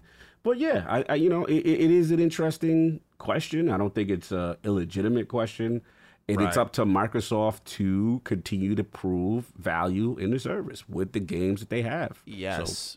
So, and like Jeff said, they got millions of dollars just sitting to the side ready to spend on Game Pass, and they're going to have to spend it, and they should, because as you mentioned, to keep the service, keep people in there month over month, you need to keep announcing stuff. Like that's just the reality. Like that is a hungry child that needs to keep eating constantly. So that means that I think personally, I have friends who subscribe and unsubscribe for major releases. Like they'll sign up and they'll have Back 4 Blood there. They'll play it a month later. Okay, moving on, save my money. Because some people just don't have the money to keep it month over month. With that said, I think what they need to do is just, back to my original point, keep boosting that library up. The reason for that is because if they do that and you're signing up for that one game, you got to scroll through that whole library to get to that one game. And you might pass something that you go, what is that? What is that? And now you're starting to feel that Game Pass fever that everyone's got at least once, where you're like, I'm going to download this and that. And you start to realize how much more you get into that way. But I definitely have buddies who have, 100% just signed up for a month, 2 months, and then pocketed their cash for another 4 months and then signed back up again. Whether it be $1 or $15, doesn't matter to them. They're like, I'm not going to pay collective $60 when I'm not using the service. I'm going to pay for it when I'm using it. So I think that this is totally reasonable. It's the same thing with Netflix and Hulu. I canceled my Netflix subscription a while ago. Really, like I haven't been a Netflix subscriber for years, but it's like one of those things where I was like, I'm not really using this, and I'll sign up if there's something that catches my eye. Nothing really has, but I also don't watch a lot of TV, so there's that. No doubt. Yeah, I mean, good points. I think for your friend's case and for the instances we're talking about, that's why it's imperative on them to acquire studios, right? To have that game release cadence. I believe they made statements in the past. I don't know if it's like a quarter or a major game. Yep, one big release per quarter. Right, and if you do that, combined with these third-party releases that we know they have money allocated for, And you had, like I said, October, we got Back for Blood this month. In November, you got Forza. In December, you got hit. So that there's always a reason. And to your last point, I think is great, is once you get in there, because I want to shout out my boy Wilhelm Scream. He's a content creator, big content creator. And, he's a Destiny guy. We're trying to get him to play. And I was like, yo, there's a reason to get the console now. You get your Series X, you get the Game Pass, Destiny's in there. And now he's in it. He's like, yo, I didn't know I was a big Halo guy. I didn't know all the Halos was in there. Yo, I'm a big F1 guy. I used to love that game. And I'm like, yeah, and he's playing these other games. So it happens. You know what I'm saying? It definitely happens. So it's on Microsoft to keep that going. Yeah. Will it hurt it in the long run? I don't know, because they're going to invest. They're not making a lot of money up front, if any at all. But I think because you got Microsoft at your back, you can do that. And not only that, but once you get to that set like 100 million area that they're clearly trying to aim for, it's going to be a cash printing machine at that point. They're going to make their money back so fast on the deals they've made. And again, some of these deals that they make have probably worked out in Microsoft's benefit. Like, oh, we got the big pop, the big marketing for Game Pass with this big announcement. And maybe they did a per download deal with someone. And that game didn't get downloaded all that much. And it's like, okay, well, we got the marketing attention for Game Pass, but it did all right. Like we got 1 million downloads, so we'll pay them $1 million. Let's say it's $1 a download or something like that. It's like, okay, cool. That's all there is to it. So, yeah, it's I think they'll be fine. I don't think Game Pass is going anywhere. It's I think that'll be more solidified in people's minds when you see it on like TVs and phones and all that stuff. Like as an app, by the way, like a dedicated smart TV app. That's where I think people are going to start to be like, okay, I don't think you're going anywhere. Yeah, absolutely. It's their long-term play. And like I said, they're fully committed. Sideshare, the team, those guys, they're committed long-term. And once you see big Microsoft involved in Xbox, that's what you want to see. That to me is a good sign. So absolutely, see what happens. That's all we've got for this episode. Cog, it's been a fantastic one with Ryan joining us. Shout out again to Ryan if he ever listens back. We thank you for joining us, Ryan. It was great to meet you, talk with you, get your insight on everything, and hopefully we'll get him back for a full episode soon enough. We'll make sure to do that for the audience. But Cog, any closing thoughts? Yeah, man, fantastic episode. Ryan was just amazing. I love to get his knowledge on topics. And then you had your young Ryan haircut today, so I was really appreciating that. Those comments are about to be brutal, bro. Those comments are about to be brutal. I already know. Like, part of me want to do hashtag young Ryan. We could do that. I didn't want to do you like that. I was like, that may be too much for him. I'm fine with that. I'm fine with that. I don't want it to come across egotistical on my behalf, but as long as it doesn't, and we just hashtag DD Young Ryan, like young Ryan, man, young Ryan DD. Ryan's gonna be looking at his mentions and be like, "What's going on, man?" He knows. He had the bit, about the resemblance. You know what I'm saying? Mm-hmm. So salute to that. I just thought it was fine. Look, man, you're the young beast as far as I'm concerned. You're the next, the next class, the next, you know what I'm saying? And hopefully. Hopefully. Hopefully. Man. Come on, man. You never know. Dude, come on. I told you already. I told you. You're that guy right now. So it's just super, super humble to podcast with you. And obviously, Ryan got a chance to meet his future. Yeah, I was going to say, meet his son. To meet his son, that's going soon, Hey, look, man, I loved it. I loved the dynamic. I thought it was informative. And why not? Why not patent the game for one of the greats? You know what I'm saying? Let's do that. Hashtag DD Young Ryan. Young Ryan, let's go. Let us know. Comments, Twitter. I'm at G27Status. At Lord Cognito is Cog. And at DMC Ryan is Ryan McCaffrey. Let us three know you got to the end of this show. You'll probably confuse Ryan in the process. That's okay. We can explain that to him separately. But we thank you all so much for tuning in. And again, thank you for all the write-ins that we got. I cannot stress enough how immense it is. That's not to put pressure on our audience. Just thank you. I really do appreciate it. It makes those write-ups much easier because, again, I really shape the show and the conversations we're going to have around what it seems like you folks are interested in. Fantastic job. Fantastic job. You don't get enough credit for that. And I'm glad one of the write-ins actually said that because I love it. It's very balanced. You hit all different, so you have fun with it, and then you also hit a lot of core topics too. So I put a lot of time into it, so I'm glad. Even if people quietly appreciate it, that's fine. I don't, require people to gas me up. I appreciate it, they do, but I thank you for saying that, and thank you to those who write in with kind words. But yeah, I try to put a lot of time into this show to make it as good as possible. Fantastic job, brother. And with that, this has been episode 41 of Defining Duke. We'll see you all next week. Take decent care of yourselves until then, and take care. Goodbye. Peace. Defining Duke, an Xbox podcast, is a product and trademark of Last Stand Media and Colin's Last Stand LLC, and is recorded from the United States of America. The show is conceived by Matthew Mr. Matty Plays Schroeder and me, Colin Moriarty, and is written and produced by Matthew Schroeder. Matty's co-host is Barry Lord Cognito Eversley. Defining Duke's executive producer is Dustin Furman, and the show is edited by associate producer Ben Smith. All of Last Stand's theme music is by Ramon Narvaez. As you know, all of Last Stand Media's shows, including Defining Duke, are fan-funded on Patreon at patreon.com/laststandmedia. The following names are at the producer support level on Patreon, and we're thankful for your kindness and generosity.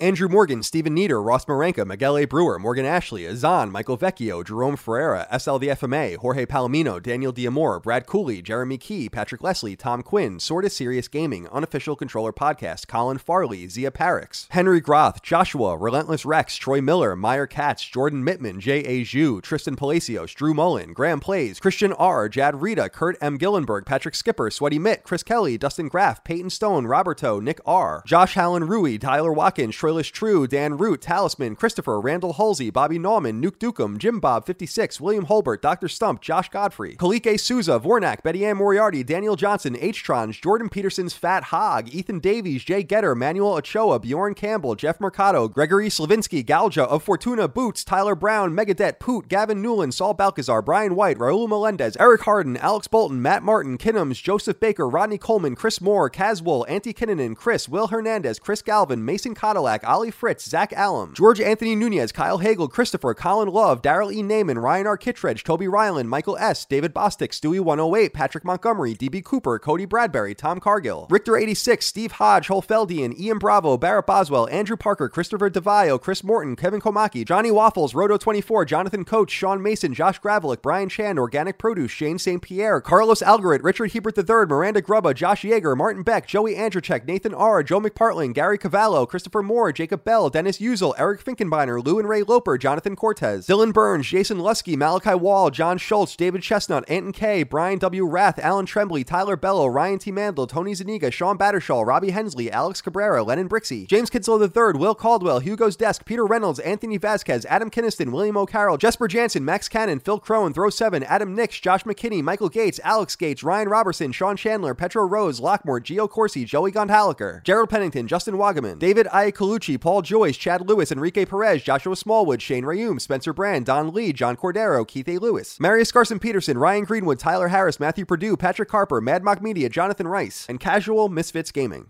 You've worked hard for what you have. Your money, your assets, your 401k, and home. Isn't it all worth protecting? Nearly 1 in 4 consumers have been a victim of identity theft. LifeLock Ultimate Plus helps protect your finances with up to $3 million in reimbursement. LifeLock alerts you to identity threats you might miss. And if your identity is stolen, your dedicated U.S.-based restoration specialist will work to fix it. Let LifeLock help protect what you've worked so hard for. Save 25% off your first year on LifeLock Ultimate Plus at LifeLock.com/aware. Terms apply.